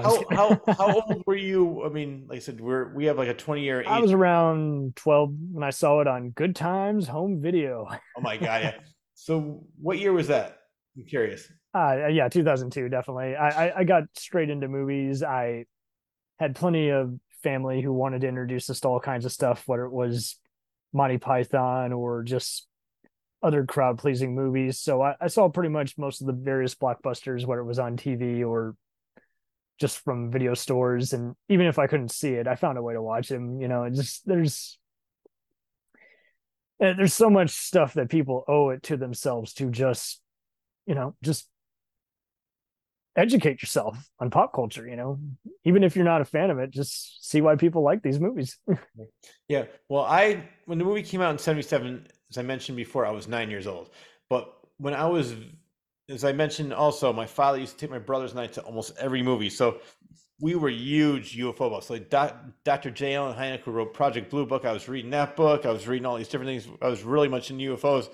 And when that movie came out, I could not wait for it to come out. I knew it was coming out, and we were just so excited to see it. And the date it took so long to make because of all the special effects and everything. It was supposed to come out in the summer of '77, but because of all the technicalities and all the money, and Man. it came out November 16th, 1970. The budget of $19.4 million, but it actually grossed $306 million. And it actually set, I had to write this down, it set a 1 week record of $17,393,654 from 12/26 to January 1st, which I think is funny because now that's nothing. But Right. remember, What does that mean? movies cost $1.25 back then. So imagine if it was made, if they cost $15 If like they it did does it now. nowadays, yeah. If you did it nowadays, people would be just so focused on the visuals instead of making the movie work. Yeah. Well, you know what I love about that movie is we mentioned before is like, you talk about with the deep have a slow burn. Now, this movie really has a slow burn. It just builds, Perfect kind builds, of and slow burn. builds, Yeah. and builds. And for people who have never seen it, you got to check it out. But it's about this guy. His name is Roy Neri. He's played by Richard Dreyfuss. He sees a UFO. He becomes obsessed, and he's wonders like keeps on seeing these images in his head. He's like, "What's going on? I don't know." He thinks he's losing his mind. And there's one scene where he just goes crazy, takes the neighbor's chicken wire, dirt. Yes, he does. Yeah. And makes. And so while he's making this mountain, he has no idea what it is. On the TV, he sees Devil's Tower in Wyoming, and he's like, "Wait a minute!" Yeah. So basically, so he and there's another character, Jillian Guyler, who was played by Melinda Dillon, who just recently died, unfortunately. But Yes.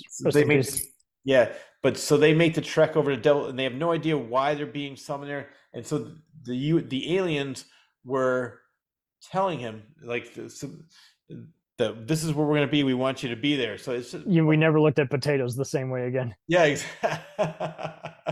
How could we? That's just like, what?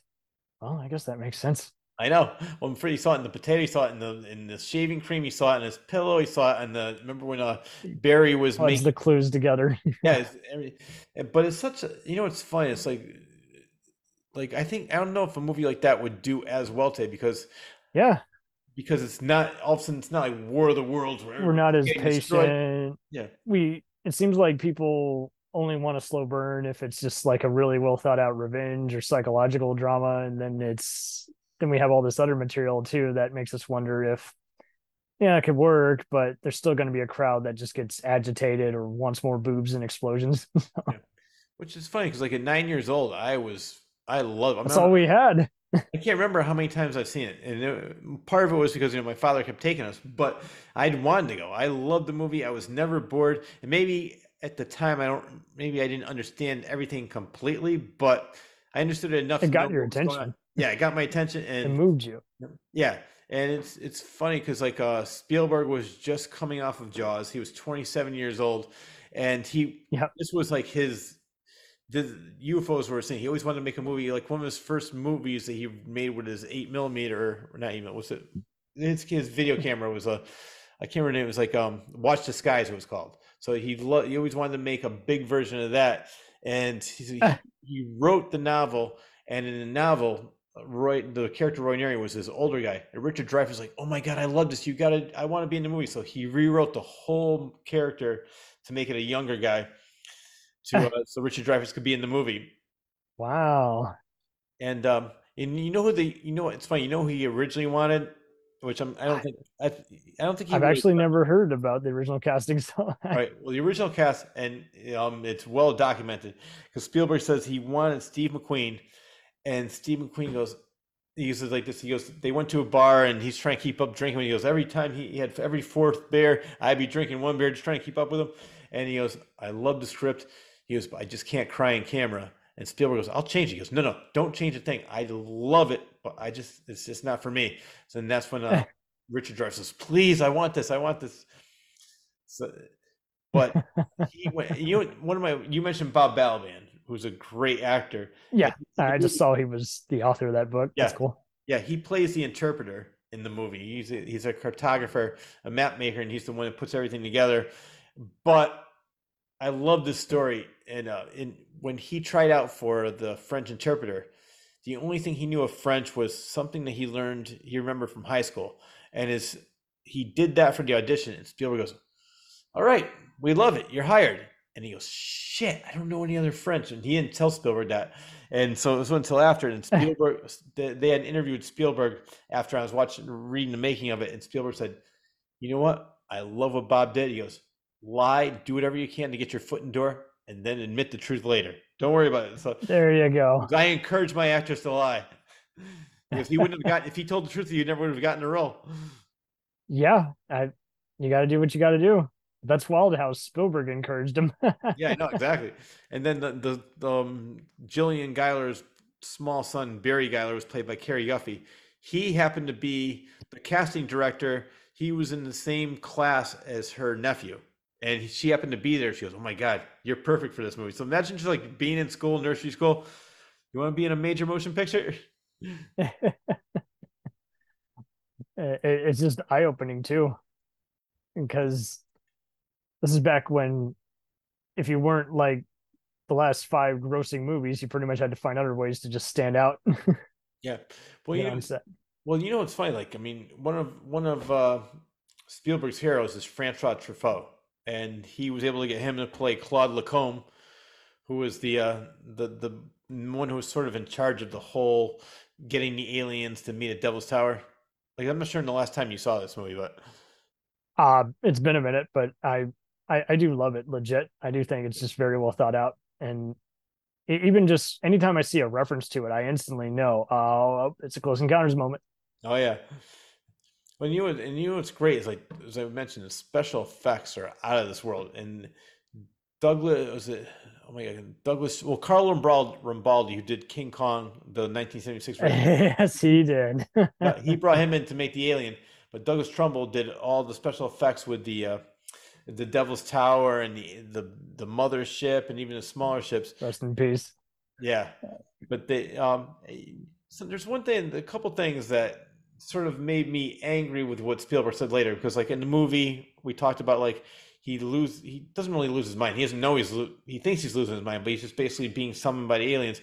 And Spielberg said, well, if I wrote the movie now, I would never have a man leaving his family. It's like, it's a movie. And I thought it was a great story because, like, he's not, was he going to take his whole family? I mean, I think that's just it. He had just become a dad, so he thought about it differently. Yeah, no, that's exactly what happened. Similar to what he did with E.T., where there's a scene where they're the special edition has the cops replace their guns with flashlights, making them look more like Rent-A-Cop, security guards. Yeah, so to me, as I don't like that. As I just keep it the way it is. I like the way it is, and nobody's offended by that. And we understand as you get older, you mature, you change the way you think. You would do it differently. I mean, that's why you do sequels or even just movies with a similar theme. You can just do it differently. Well, you know what's funny about sequels? I want to talk about that because this is a hilarious story. The movie was rushed because there was so much things that were going on weather-wise. He never had a movie set that wasn't heated back in the day, and he just always seems to coast for these disasters. Yeah. Well, what happened was, he says, he sort of forced release by, like I said, November 16th. They wanted the movie out by Christmas. So he goes, all right. So they said, well, I want to redo some of the scenes, and I want to make it the way it was supposed to be. And they said, the only way we'll redo it is if you show the inside of the ship. He goes, I don't want to show the inside of the ship. I remember that. Yeah, I did see that interview, and that's why the special edition varies. Is like basically you have the suspenseful version and the show you the cream of the crop version. Pick your own version of what you want to see. Well, you know what's funny? There's actually 3 versions of the film, because it's like a TV edit, I think. Well, no, one. There's then 4 of them, because I have the DVD of all 3 versions. I don't have the TV version, but the one is the original. The second is the special edition where they show the inside of the ship, and the third one is the director's cut where he took how he wanted the film to actually be. Because he goes, I want the film. I want it to be mysterious. He goes, people's imagination is much better and can see much more, instead of like me showing them what the inside of the ship looks like. I want them to look up and say, I wonder what that looks like, and then they just imagine it. And I love the way he did, originally did that. But and it's funny, I didn't even pick this for this reason, but I remember my mother taking my brothers and I to the drive-in to go see The Deep and Close Encounters. and we thought Close Encounters was a sequel. It was like, Yeah. and my Austin, we're watching. All I remember, my mother go, "This isn't a sequel," and my brothers and I are laughing now. We're like, "How could they not think? How would they think it's a sequel? It's only been like less than a year later." But we were all young, and that really wasn't a special editions weren't really a thing back then. He was like one of the first people to actually do that. So we're like, "This is weird. This is a different movie. Or it's the same movie." So I remember going to the drive-up. So we watched it again for probably the 15th time. And do you think it and ET are in the same universe in your mind? I like Close Encounters better, but I love ET. Like I think that It's all good. yeah, and I feel bad for. Well, this goes for with ET. One of my, which we talked about, I think on your show. John Carpenter's Yes. Thing is one of my all-time favorite movies, and it Hmm. unfortunately came out the same year as ET, which I think is stupid because why can't you have Good Alien, Bad Alien? They're both great movies. Why can't you You like can both? have both. Yeah. Yeah, exactly. I remember I love both of those, and which was weird for my father because my father's the one movie that scared the Very shit picky. out of him was the original Thing with James Arness, and so I thought he would never like John Carpenter's The Thing, and he loved it. So I remember seeing that one like I don't know how many times at the drive-in. Oh, that's wild. Yeah, but Close Encounters I just thought was very original, very imaginative. The special effects were, I mean, there's still I think you and I talked about earlier. Mhm. Some movies are just timeless. Some people's look aged, and you could tell like, oh boy, you could tell this is a 1970s movie. This movie you could play it today, and people go, wow, when was this released? Because you really can't tell because it still looks very fresh today. I saw it recently, and it's just it's a movie that I can, as you can see from all the different things I have, a movie I can never get sick of. Absolutely. There's just some movies that they just remind you of why you're human, even Yep. what you value in life. Now you mentioned, are you a filmmaker? I used to do some independent film. I still help out some of my other buddies. I just had to take some breaks, because even before COVID, I was just encountering so many time wasters. But I'm working on some audio dramas now, and I just got to write out some more of them and figure out who's going to do what voice. Oh, very well. It's funny. I'm not sure if you noticed about me. This whole show started from another radio show I do called Nutmeg Junction, where Oh, it pays homage to all the radio serials of the 50s. oh, And, lovely. and so I do different voices. I was supposed to do one Tuesday, but I'm not sure. I think I'm going to be in Cape Cod visiting my parents. I'm going to have to set another date to do it. But yes, We'll get there. the show that show is in New Zealand, Australia, all over the U.S. So I mean, it's on smaller AM stations, but still we're all over It's the world. there I somewhere. love it. So yeah, if you're ever looking for somebody and need a voice, I would be more than happy to do it. Okay, sure. I'll put you down, man. Yeah, definitely, please. I love doing stuff like that. I have so much fun doing the different voices and I love original content. So I didn't realize that you were doing that. That's awesome. Yeah, man. There's so many storytellers out there. It's ridiculous. People got to just embrace it. No, exactly. And I think that most people, well, not, I shouldn't say most people, but people just like take the easy way and like, oh, let me just do something that was already been done, or let me just like, I like seeing Yeah, something that's original, not done before. And I know there's pretty much everything has been done, but there's a way to make things original. so many different ways. Let's give you a little bit of plugs for my viewers that don't know who you are. Sure. Uh, Where can they find some of your movies? Where can they find some of your audio? yeah, Jacked Up Review Show is on Spotify, Podbean, and Anchor, and more. And we just do all kinds of different, uh, just pop culture dissects, whether it's a movie franchise ranking, whether it's a TV show summary, or even a music band retrospect. We want to just give some praise to all kinds of stuff, whether it's mainstream or cult. Yeah. What are some of the movies you've done?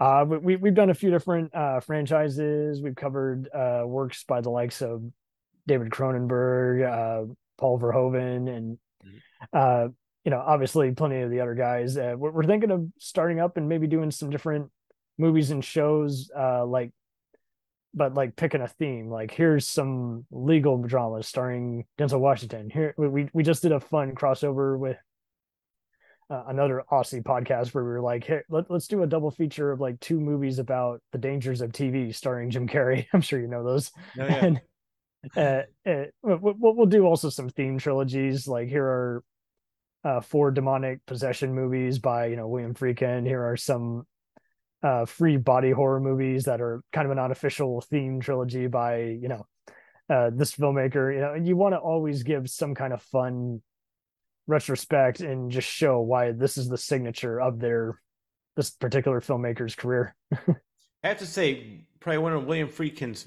favorite movies of mine is Bug. I love that Yeah, movie.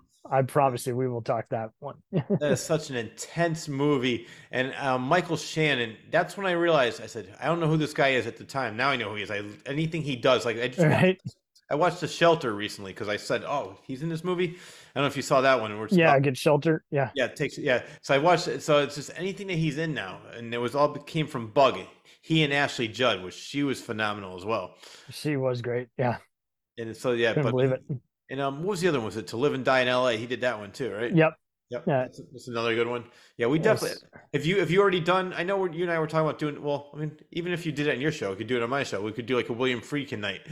Yeah, absolutely, man. I'd love to revisit him again, and just in general, just kind of some when we analyze their work, we do want to kind of just do more than just a run by Oh yeah, of each scene. We want to also just say, how should you see this movie? Should you stream it? Should you do a mild rental? Should you get the original Criterion DVD or Blu-ray? Yeah. oh yeah. Should you set up your own projector? Should you go see a screening of it for the best impact? We always like to kind of give a little technical merit instead of just, is it streaming? It's like, well, no, that's irrelevant. Like if you're a fan, you're gonna find it wherever you can.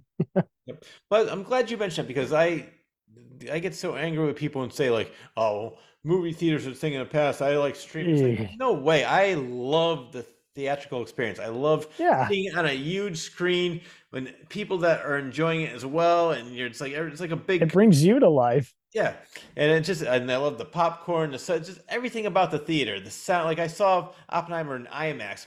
Bam! It blew me away. The music. Yeah, There's no way you're gonna get that kind of effect watching a movie on your phone. I'm sorry. no, and you got to also just set your standards. Like, how big a fan are you of this filmmaker? If it's a spectacle, you definitely, that's where it deserves to be seen in theater. And then there's other ones where, okay, maybe the movie's not all that, but make sure you're like, I saw the newest Mission Impossible. Oh, I didn't think it was really all that, but we decided, hey, how about we just uh uh just see it with a crowd that kind of likes kind of crazy action movies. So you do that too, and that makes a difference. yeah. Well, I can tell you, it's like I mean, I saw all the Evil Dead in the theater when they first came out. Like I don't know Oh how. wow. Yeah, so I mean, but watching I think I don't know if I talked about this with you, but I loved Evil Dead.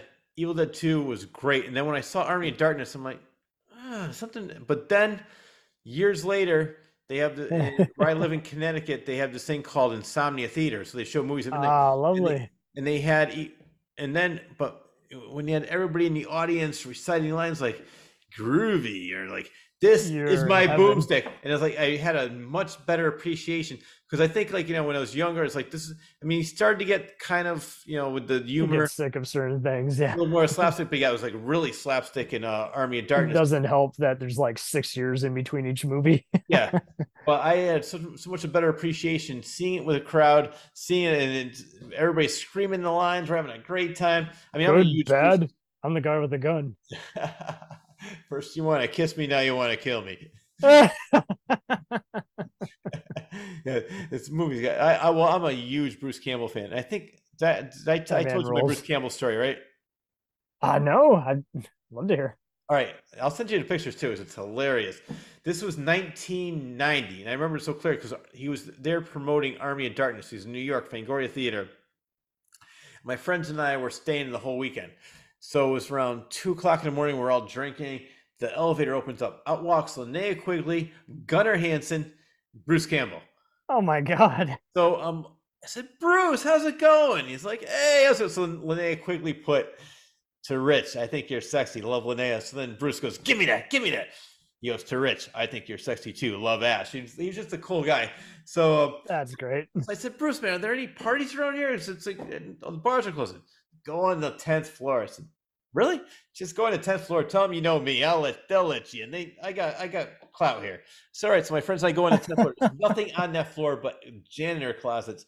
So the next day I saw him in the walking around the lobby. I say, hey, Bruce, thanks a lot for the party. So he had his wife or his girlfriend with him. He goes, honey, that's the asshole I was talking about last night. So I got a picture where I'm choking him, and I'll show you the picture too. I have on my shirt. He goes, to Rich, see you at the party. Love Ash. He is exactly what Ash is. Like what he advertises. Yeah, the character. He's got such a great sense. And you know what I love about him? Just like Reggie, he embraces his fans. He knows that people are there for him, and he definitely plays it up. Has a great time, talks to everybody, and it's cool. It's great. Yeah, because I've heard good things, and I've seen interviews with him. I like how he's also straight up. I'm not going to do your shitty action movie. Yeah. Shitty horror movie. Sorry, it needs a budget. Yeah, and funny. I can't blame him for being picky. Like he's one of those. Like he could say a politically incorrect thing, and I'd be like, yeah, that checks out. You know, he can do what he wants to do because he's. Yeah, I mean, he can really act, and I loved. I mean, I'm sure you remember the TV show, The Adventures of Briscoe County Jr. That was a great TV show. He did say he's interested in developing a second season of that, and I really do hope he follows up with it because he deserves it. Well, I mean, you know what I love is I knew it was going to be okay, but I didn't think it was going to be this good. It was Ash versus Evil Dead. That was phenomenal. I was extremely happy with that one because I said, Stars gave such a BS excuse for canceling it. It was like, what is up with you guys? Surprised by that because it was like 3 seasons. It gave them plenty of reasonable ratings. Just so dumb. I have no idea. Like whatever platform it's on, I bought it just for that. Our show got pirated. Well, that just means people really, really like it, and you're doing something right. I know that's just a lame excuse. You can't see. I mean, Game of Thrones was pirated. You didn't see HBO canceling it. No, exactly. I mean, look what's happening with Netflix. In the beginning, Netflix, they knew where they were being, or people were just using the same password and username, and they said they didn't really care. But now there's a lot of competition because everybody has a streaming service now. So they're like, all right, we're going to get straighter. We're going to get a little bit stronger with the restrictions. And yeah, I don't blame them in a way. Because at first, they didn't care if they lost money because they were gaining so many new customers. They were the only show in town. Now everybody has a streaming service. So I mean, that's just everybody. Yeah. So that's just a lame excuse to say, you know what, we just don't really feel like doing another season. But in all fairness, I think the reason it works so well is if you look real closely, literally every season is like a tribute to each installment in the trilogy. Like season 1 is a total like, let's experiment with more practical gore. Like the first one, part 2, they tell you exactly what happened in the house of Evil Dead 2, and then part 3, literally like Army of Darkness, where it's Ash versus the world and all of hell. Yeah. And you know what's funny? Did you see the latest movie? I need to. I can't wait. What was your thought? It was really fun. I liked it. Yeah. And people were like going, oh my God, this is an Evil Dead. I thought it was great. And there's actually a cameo. I'm not going to tell you right now. There's a cameo by Bruce Campbell. It was funny because of course. I was waiting for it. I mean, he was in the remake/reboot. So. Oh yeah, and that actually wasn't too bad either. I was surprised that it wasn't Evil Dead. Didn't have the charisma. Bruce didn't have it's just something. It was a good. It doesn't need to, Yeah. But this one was maybe because I went in there with such low expectations. I was really impressed with how they did it. I loved it, and I definitely want to see it again. I think I'm curious when you see this. You know what we should do? That should be another show. We should do the Evil Dead, like all the Evil Deads, the original Sam Raimi versions, the remake. Yeah, let me know when you want to do that. I'll rewatch the remake and see this new one, and I'll get ready to rank them. I know. I'm overdue anyway. I've just been getting my life back together post insomnia. Here's something I recommend. Everyone, check out the Muse headband. It'll help you with your concentration and focus and help lull you back to sleep. Also, if you're just having a tough night. Wait, what is medication? Muse headband, like musings, MUSE. I have to check that. I never even heard of it. So that really helps you out. If it's too pricey for you, just do an installment plan, like in four parts. Totally worth it. It's funny. I'm on the melatonin diet. I've been on the melatonin diet for like. I used to too. It's just I grew out of it somehow. Like I just stopped working one day. Then I got to Delta 8 and that increased my anxiety, even though it was Oh so tasty. Those gummies, man. man. You're Oh, practically getting high, but I'm just then it got to I was trying other stuff and it would just vary each night. And then I just said, I'm not gonna keep doing this. I need my sleep. well, it's funny that you mentioned like melatonin network because I went from started with one pill, 3 milligrams, to now I'm up to 40 milligrams. Oh man. Yeah, so it's that definitely have to stop because like my body becomes acclimated with it, and then like all right, we'll have to increase. So I can't keep doing that, but yeah, so it's getting to the point where because I have to take it like about an hour before I get to bed because I'll be up all night. Like even last night, I got home from Oppenheimer around 10:30 at night. Cutting it I gotta get up. close.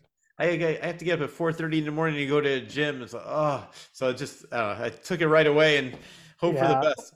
So That's the other thing too. People think it's just take the pill, but it's also consistency. And if you yeah, don't have any consistency, and if you're not, I had to get back into just doing some walks and swimming, but that's good too. Just vent your body, do some kind of exercise, even if it's just light. oh yeah, no, I have three trainers that I work out with 3 times a Oh, week.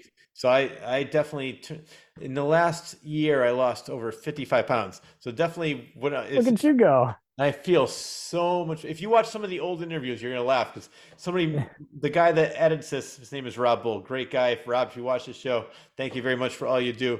But he puts it on Spotify, iTunes, Patreon Radio, all that stuff, and but he goes, "Oh my God, I was watching the old interviews. Wow, what a transformation!" I started laughing because I forget about it because I've been like this for maybe like close to a year now. But it's funny, like when Hey, I anything look you can do back. to evolve, man, that Oh yeah, just no, makes your exactly. body feel better. Whether it's, Yeah. I recommend also electrolyte sprays. They can help you with muscle cramps. So Okay. let's say you just turned your neck a little sideways in bed and it's just annoying the shit out of you.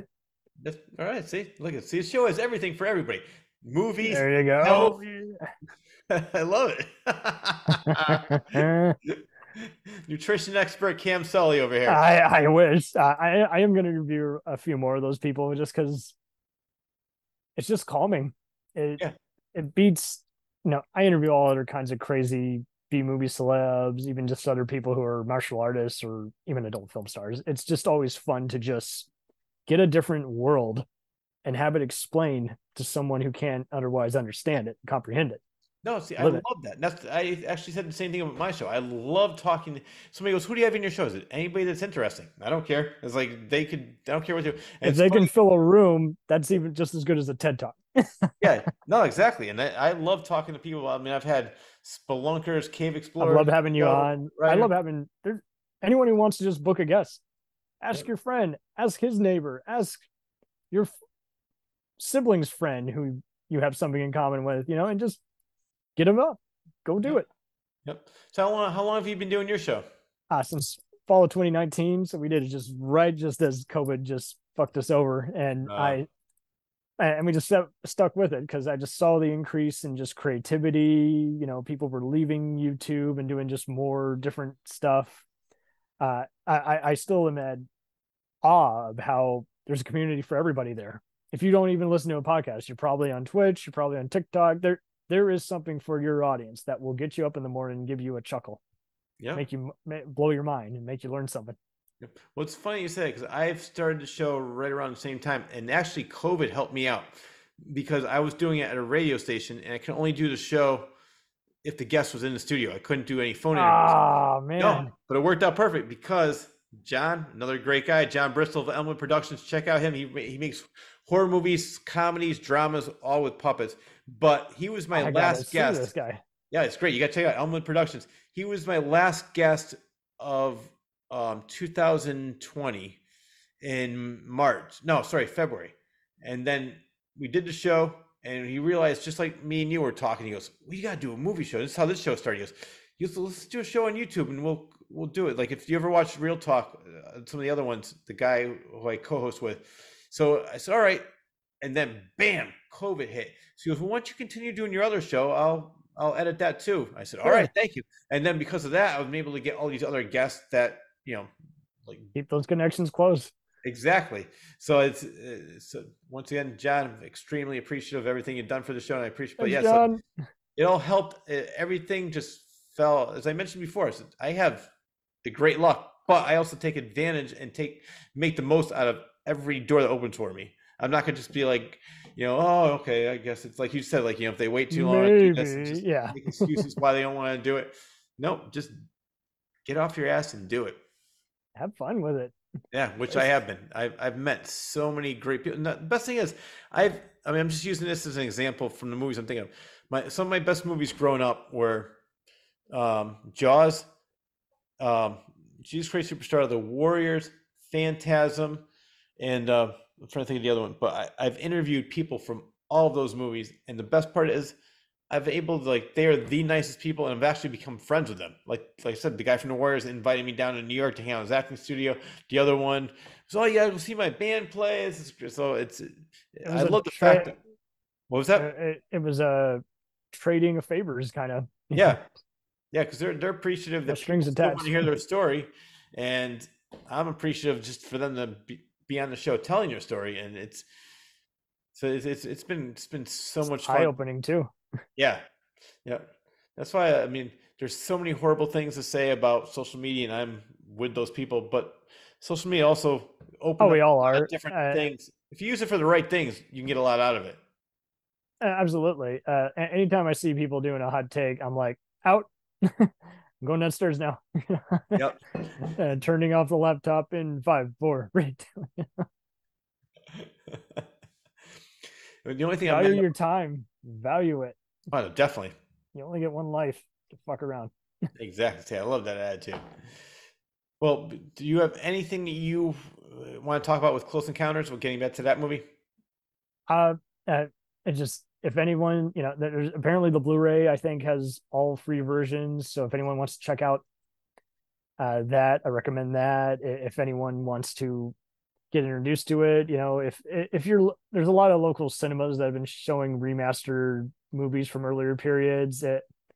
If you get an invite, or if you somehow have not seen it or want to introduce it to someone, it's probably one of the easier movies that you can get someone interested in, even if they're not keen on stuff from an earlier period. Just Yeah. Well, wing it. what I love about that is like now they're having like the 35th anniversary, the 40th anniversary. So now Oh they're yeah, inevitably. re-releasing. It's like not too long ago, a couple years ago, I saw Close Encounters in the theater. I forgot it was like what was 77. So whatever it was, like 5 years ago, I saw the whatever anniversary that was, and then Shining just had an anniversary because it came out in 19. So there's so many. I love the fact that they're doing that because it's introducing the audience to. Newer audiences to these movies that maybe they heard of but never saw and I never. call it the Mystery Science Theater effect. It used to be it was frowned upon if you talked shit during a movie, but Yeah, now people kind of know about, with Joe Bob and Elvira, everyone's seen some variation of a crazy 2 a.m. midnight movie that you watch with pals and you have a chuckle and a drink over. right. It seems like we're just slowly same deal with these movies, just making them be part of your, just like classic rock music, and metal.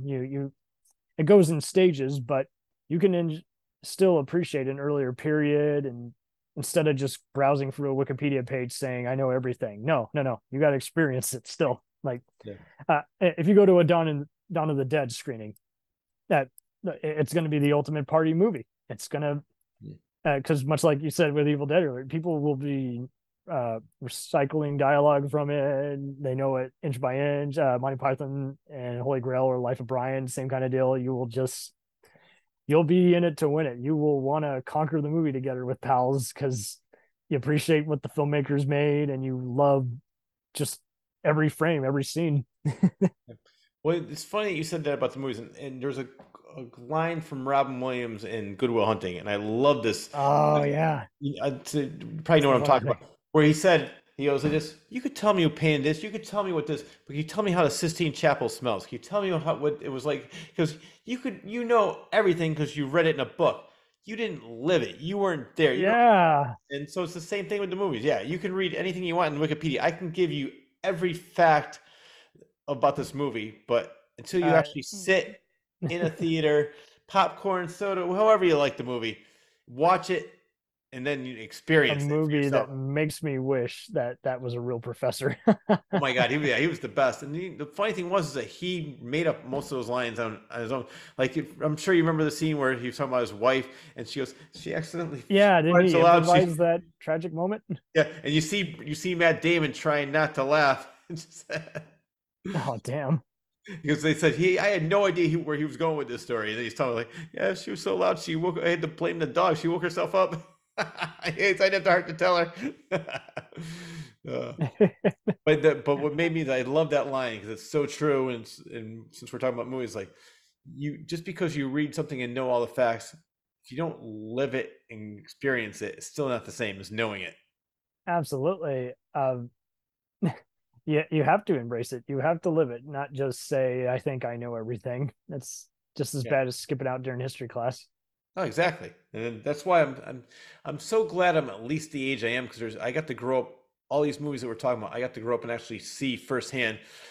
But the good thing is, for people who are younger, can go back and, like you said, they're re-releasing them in theaters, or you can get it on Blu-ray and just have your own little party. I guffawed when you mentioned Robin Williams cracking Matt Damon up. Did you ever hear the story? It was like Pierce Brosnan. He was promoting one of his newer spy movies on Conan, and he talked about how Robin Williams had unfortunately passed around that time. I think 2014. I think. Yeah, 2014. Yeah, so there you go. And so he asked him to speak about him, and he had hysterical stories about working with him on the set of Miss Doubtfire, and his like half the time is like in between takes they'd have to send the kids into another room. They're like, "Oh, careful, Robin's gonna get naughty here." That's and so next thing you know is like they're practicing and staging a scene, but Robin just can't help himself. It reminds me of how the Birdcage. There's several moments where the camera is shaking for no reason, and that's because the cinematographers are just trying to not guffaw to death. Yeah. No, you know what's funny? I was speaking of people that improv. I was talking. You might have heard it on with Sarah Karloff, but also I was talking to Victoria Price, who was Vincent Price's daughter, and she was talking about how Boris Karloff hated to improvise. And Peter Lorre loved to improvise. Vincent Price was somewhere in the middle. So Boris Karloff was like very serious, very like I want to say Shakespearean, but he was more like, very educated and liked to go. So Peter Lorre would come on, he'd get so angry and tell the director, "You have to stop this guy." So Vincent, according to Victoria Price, Victoria said that her father said, "You know what? You do a little bit of this, you do a little bit of that." And he was sort of like calming them both down. And he goes, after a while, Boris Karloff started to improvise a little bit, and Peter Lorre went more with the script. So the reason I bring that up is like, I can only imagine like being an actor on the set, and they're like, some guy comes out and you have your lines ready, and all of a sudden Robin Williams comes out like, what the hell am I going to react to this? What is going on here? You just relax and have fun. I used to do improv. If you relax and have fun with it, just say whatever you're thinking. Don't actually. Improv is amazing. How they teach you is don't think. Just the first thing that comes out of your mouth, just say. Or the first thing that you let it out in your head. Yeah. And I used to do stand-up comedy, and that helped me a lot with stand-up comedy, learning that. Did you really love doing stand-up? Yeah, I did. Because the one good thing of me is I can give a shit less what anybody thinks about me. So I got booed before I got the more, and actually I've had people say, "You like it more when people hate you." I said, "I think it's hilarious." I said, it doesn't really bother me at all." Right. If you think this is the most offensive comedy, you haven't seen much bad comedy. And I always say, it's like, who cares if they don't like me? What's the worst that's going to happen? It's not like I'm going to get off stage and drop dead. I'll go to a show tomorrow. They're not going to shoot you or throw tomatoes. We're in a way better place than we used to be. Exactly. So it never bothered me. And I've done, I don't know if I told you my history, but like over the years, I've been in bands, I've been in radio, I've done stand-up comedy, I wrote a book, I did motivational speaking. Now I'm doing the radio show / podcast. So I've done all these different things. And there's people that are going to love it, people that are going to hate it. So I just don't really care. Inevitably, yeah. You're going to have people who just want to bitch slap someone, and you're like, you clearly weren't spanked much as a kid.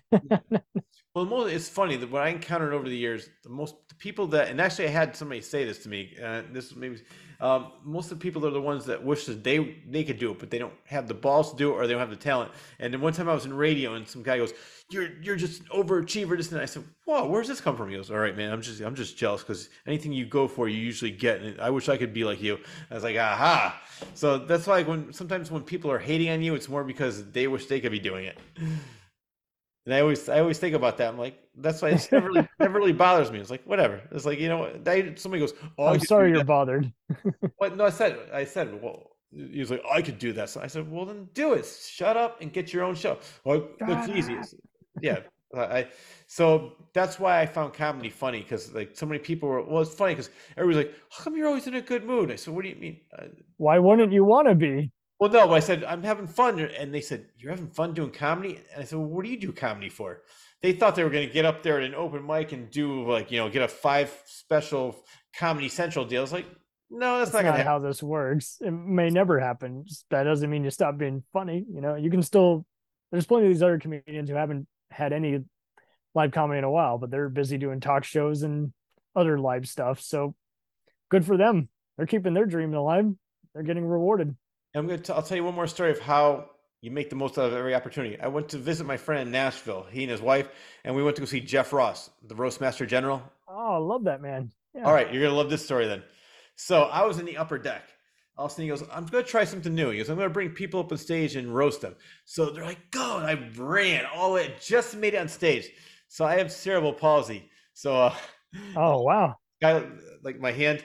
So the guy, Jeff Ross, goes, so what do you say? He goes, so what do you do? I said, well, I told him what I do during the day. I said, I have a job during the day. I'm a stand-up comedian by night. And all of a sudden he goes, Eh, and I said something about, he goes, oh, stand-up comedian. He goes, I said, yeah, it's my big break. He goes, it looks like you already had your big break. He starts making fun of my hand. So we're laughing. oh. No, it's great though. So then I hear people in the audience go, give him the mic, give him the mic, give him the mic. Started a chant, and it was Zany's huge comedy club. They want you to fight back. Yeah, no, this is what they're telling Jeff Ross to give me the mic. So Jeff Ross is like, when you have something funny to say, I'll get back to you. So he roasts everybody else on stage. He comes back, he goes, here you go. He let me do 15 minutes of stand-up. The nice. best time.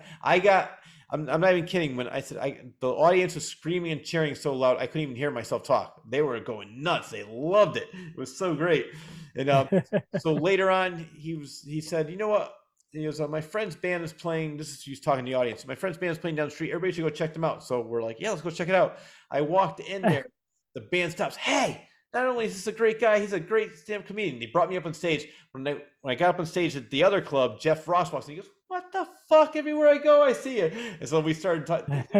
He is such a cool guy and so down to earth. And it all goes back to, like I said, when you see the opportunity, just make the most out of it and go for it. Totally. Don't wait for permission. No, exactly. So like, when like with Bruce Campbell, with him, and like now Joey Pants.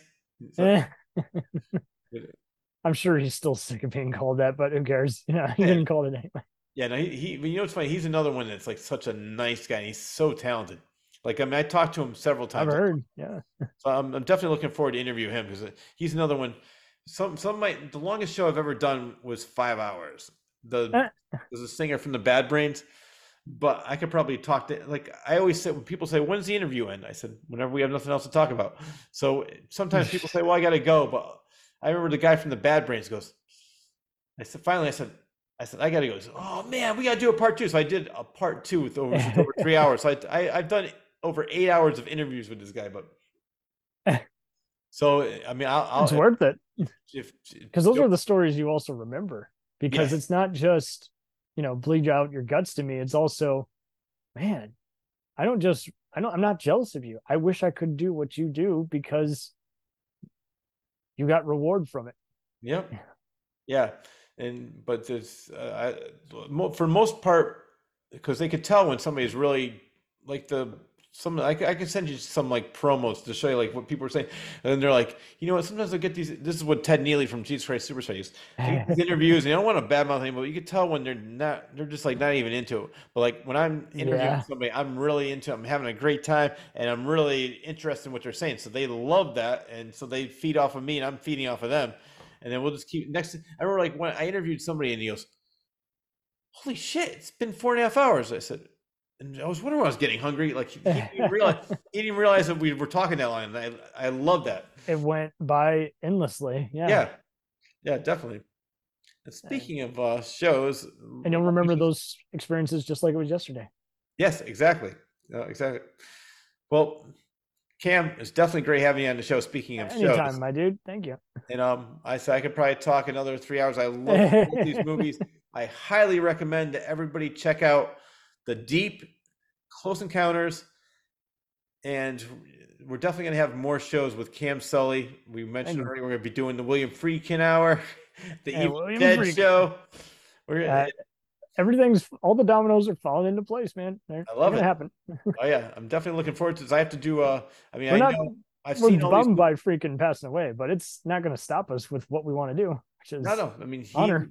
he left his legacy on the screen. So the best part is we can go back and remember him whenever we want. So right? he made so many great movies. You know what's funny? I want to talk about that a little bit. I'm sure you heard what he was like during The Exorcist, right? Oh, Ellen Burstyn. That's her name. Yes. Ellen Burstyn. She's going to be in the sequel to The Exorcist. Mm-hmm. But I'm not sure if you know like how he was in The Exorcist because he's all about very intense. Yeah. So there was one scene where she was supposed to get encouraging method acting. He'd slap someone if they were just misbehaving and just not getting it. Well, no, the scene you're talking about is all right. So at the end of the movie, I'm thinking of Jade. My bad. I remember he slapped an actress on the set of that, just saying, "Get going. Well, no. I need you in the zone." Yeah. Well, no, William Friedkin did slap somebody, and this is what happened because the scene where Father Karras gets thrown out the window or pushed out and falls, and the older priest is like looking at him and he's like doing like the prayer over him, and so William Friedkin goes like, it just doesn't seem believable, and he goes, do you trust me? He goes, do you trust me? Yeah, why? So he said, bam, slapped him across the face real hard. And he goes, no, go. And if you watch the scene again, you're gonna see the guy's hand going like this. It's shaking. He goes, he didn't know what the hell just happened. The guy is slipped. And then Ellen Burstyn, she says, I hurt my back. Please don't pull me. Because there's a scene where she gets thrown across the bedroom.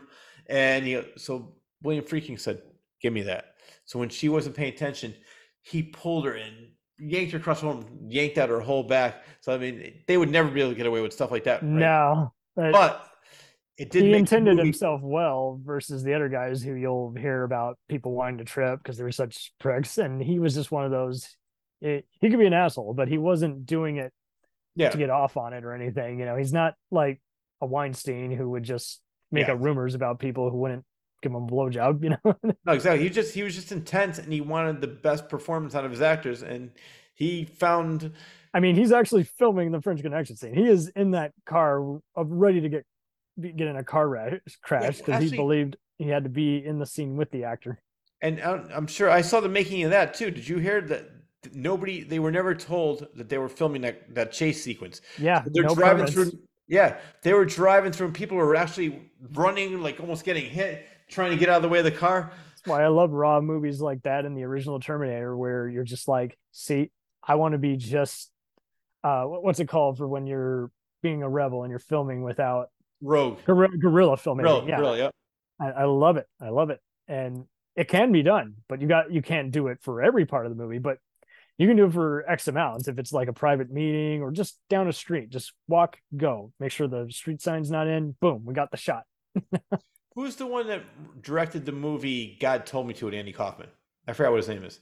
Oh, Larry Cohen. Yes. Okay. So I saw a documentary on him, and there's lots of movies that he made. There's one in particular, I can't remember the name of it, but it starred Fred Williamson, which is a great actor. I love him. I met him too.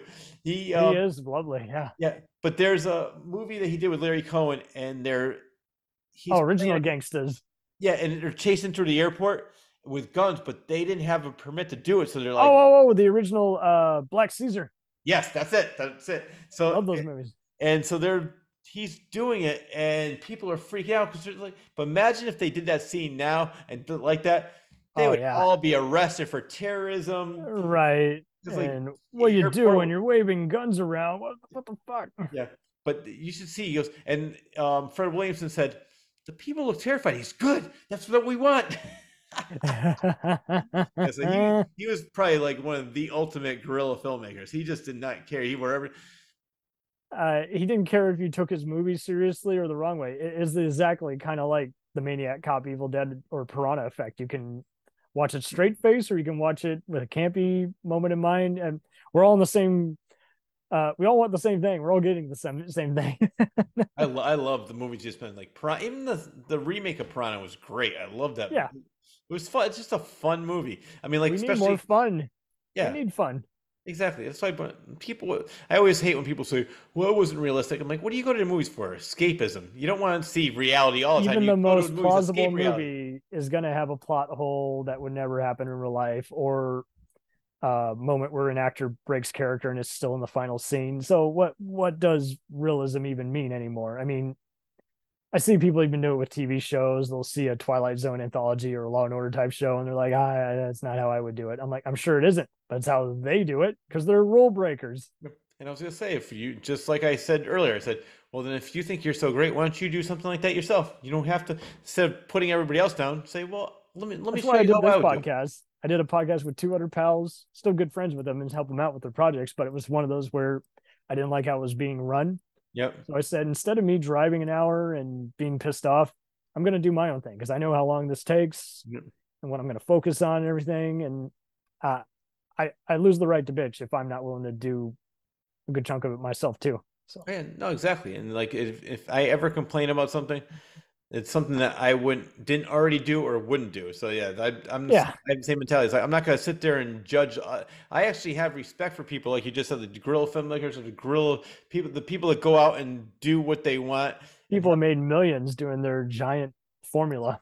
yeah, It's worked for them the last 20 years. Why wouldn't they keep doing it? no, exactly. And that's actually They're not another even one. doing it for money anymore. I interviewed. Speaking of Twilight Zones, that's one of my favorite shows. Still, I'll put you I down for interviewed. that special. We'll do it soon.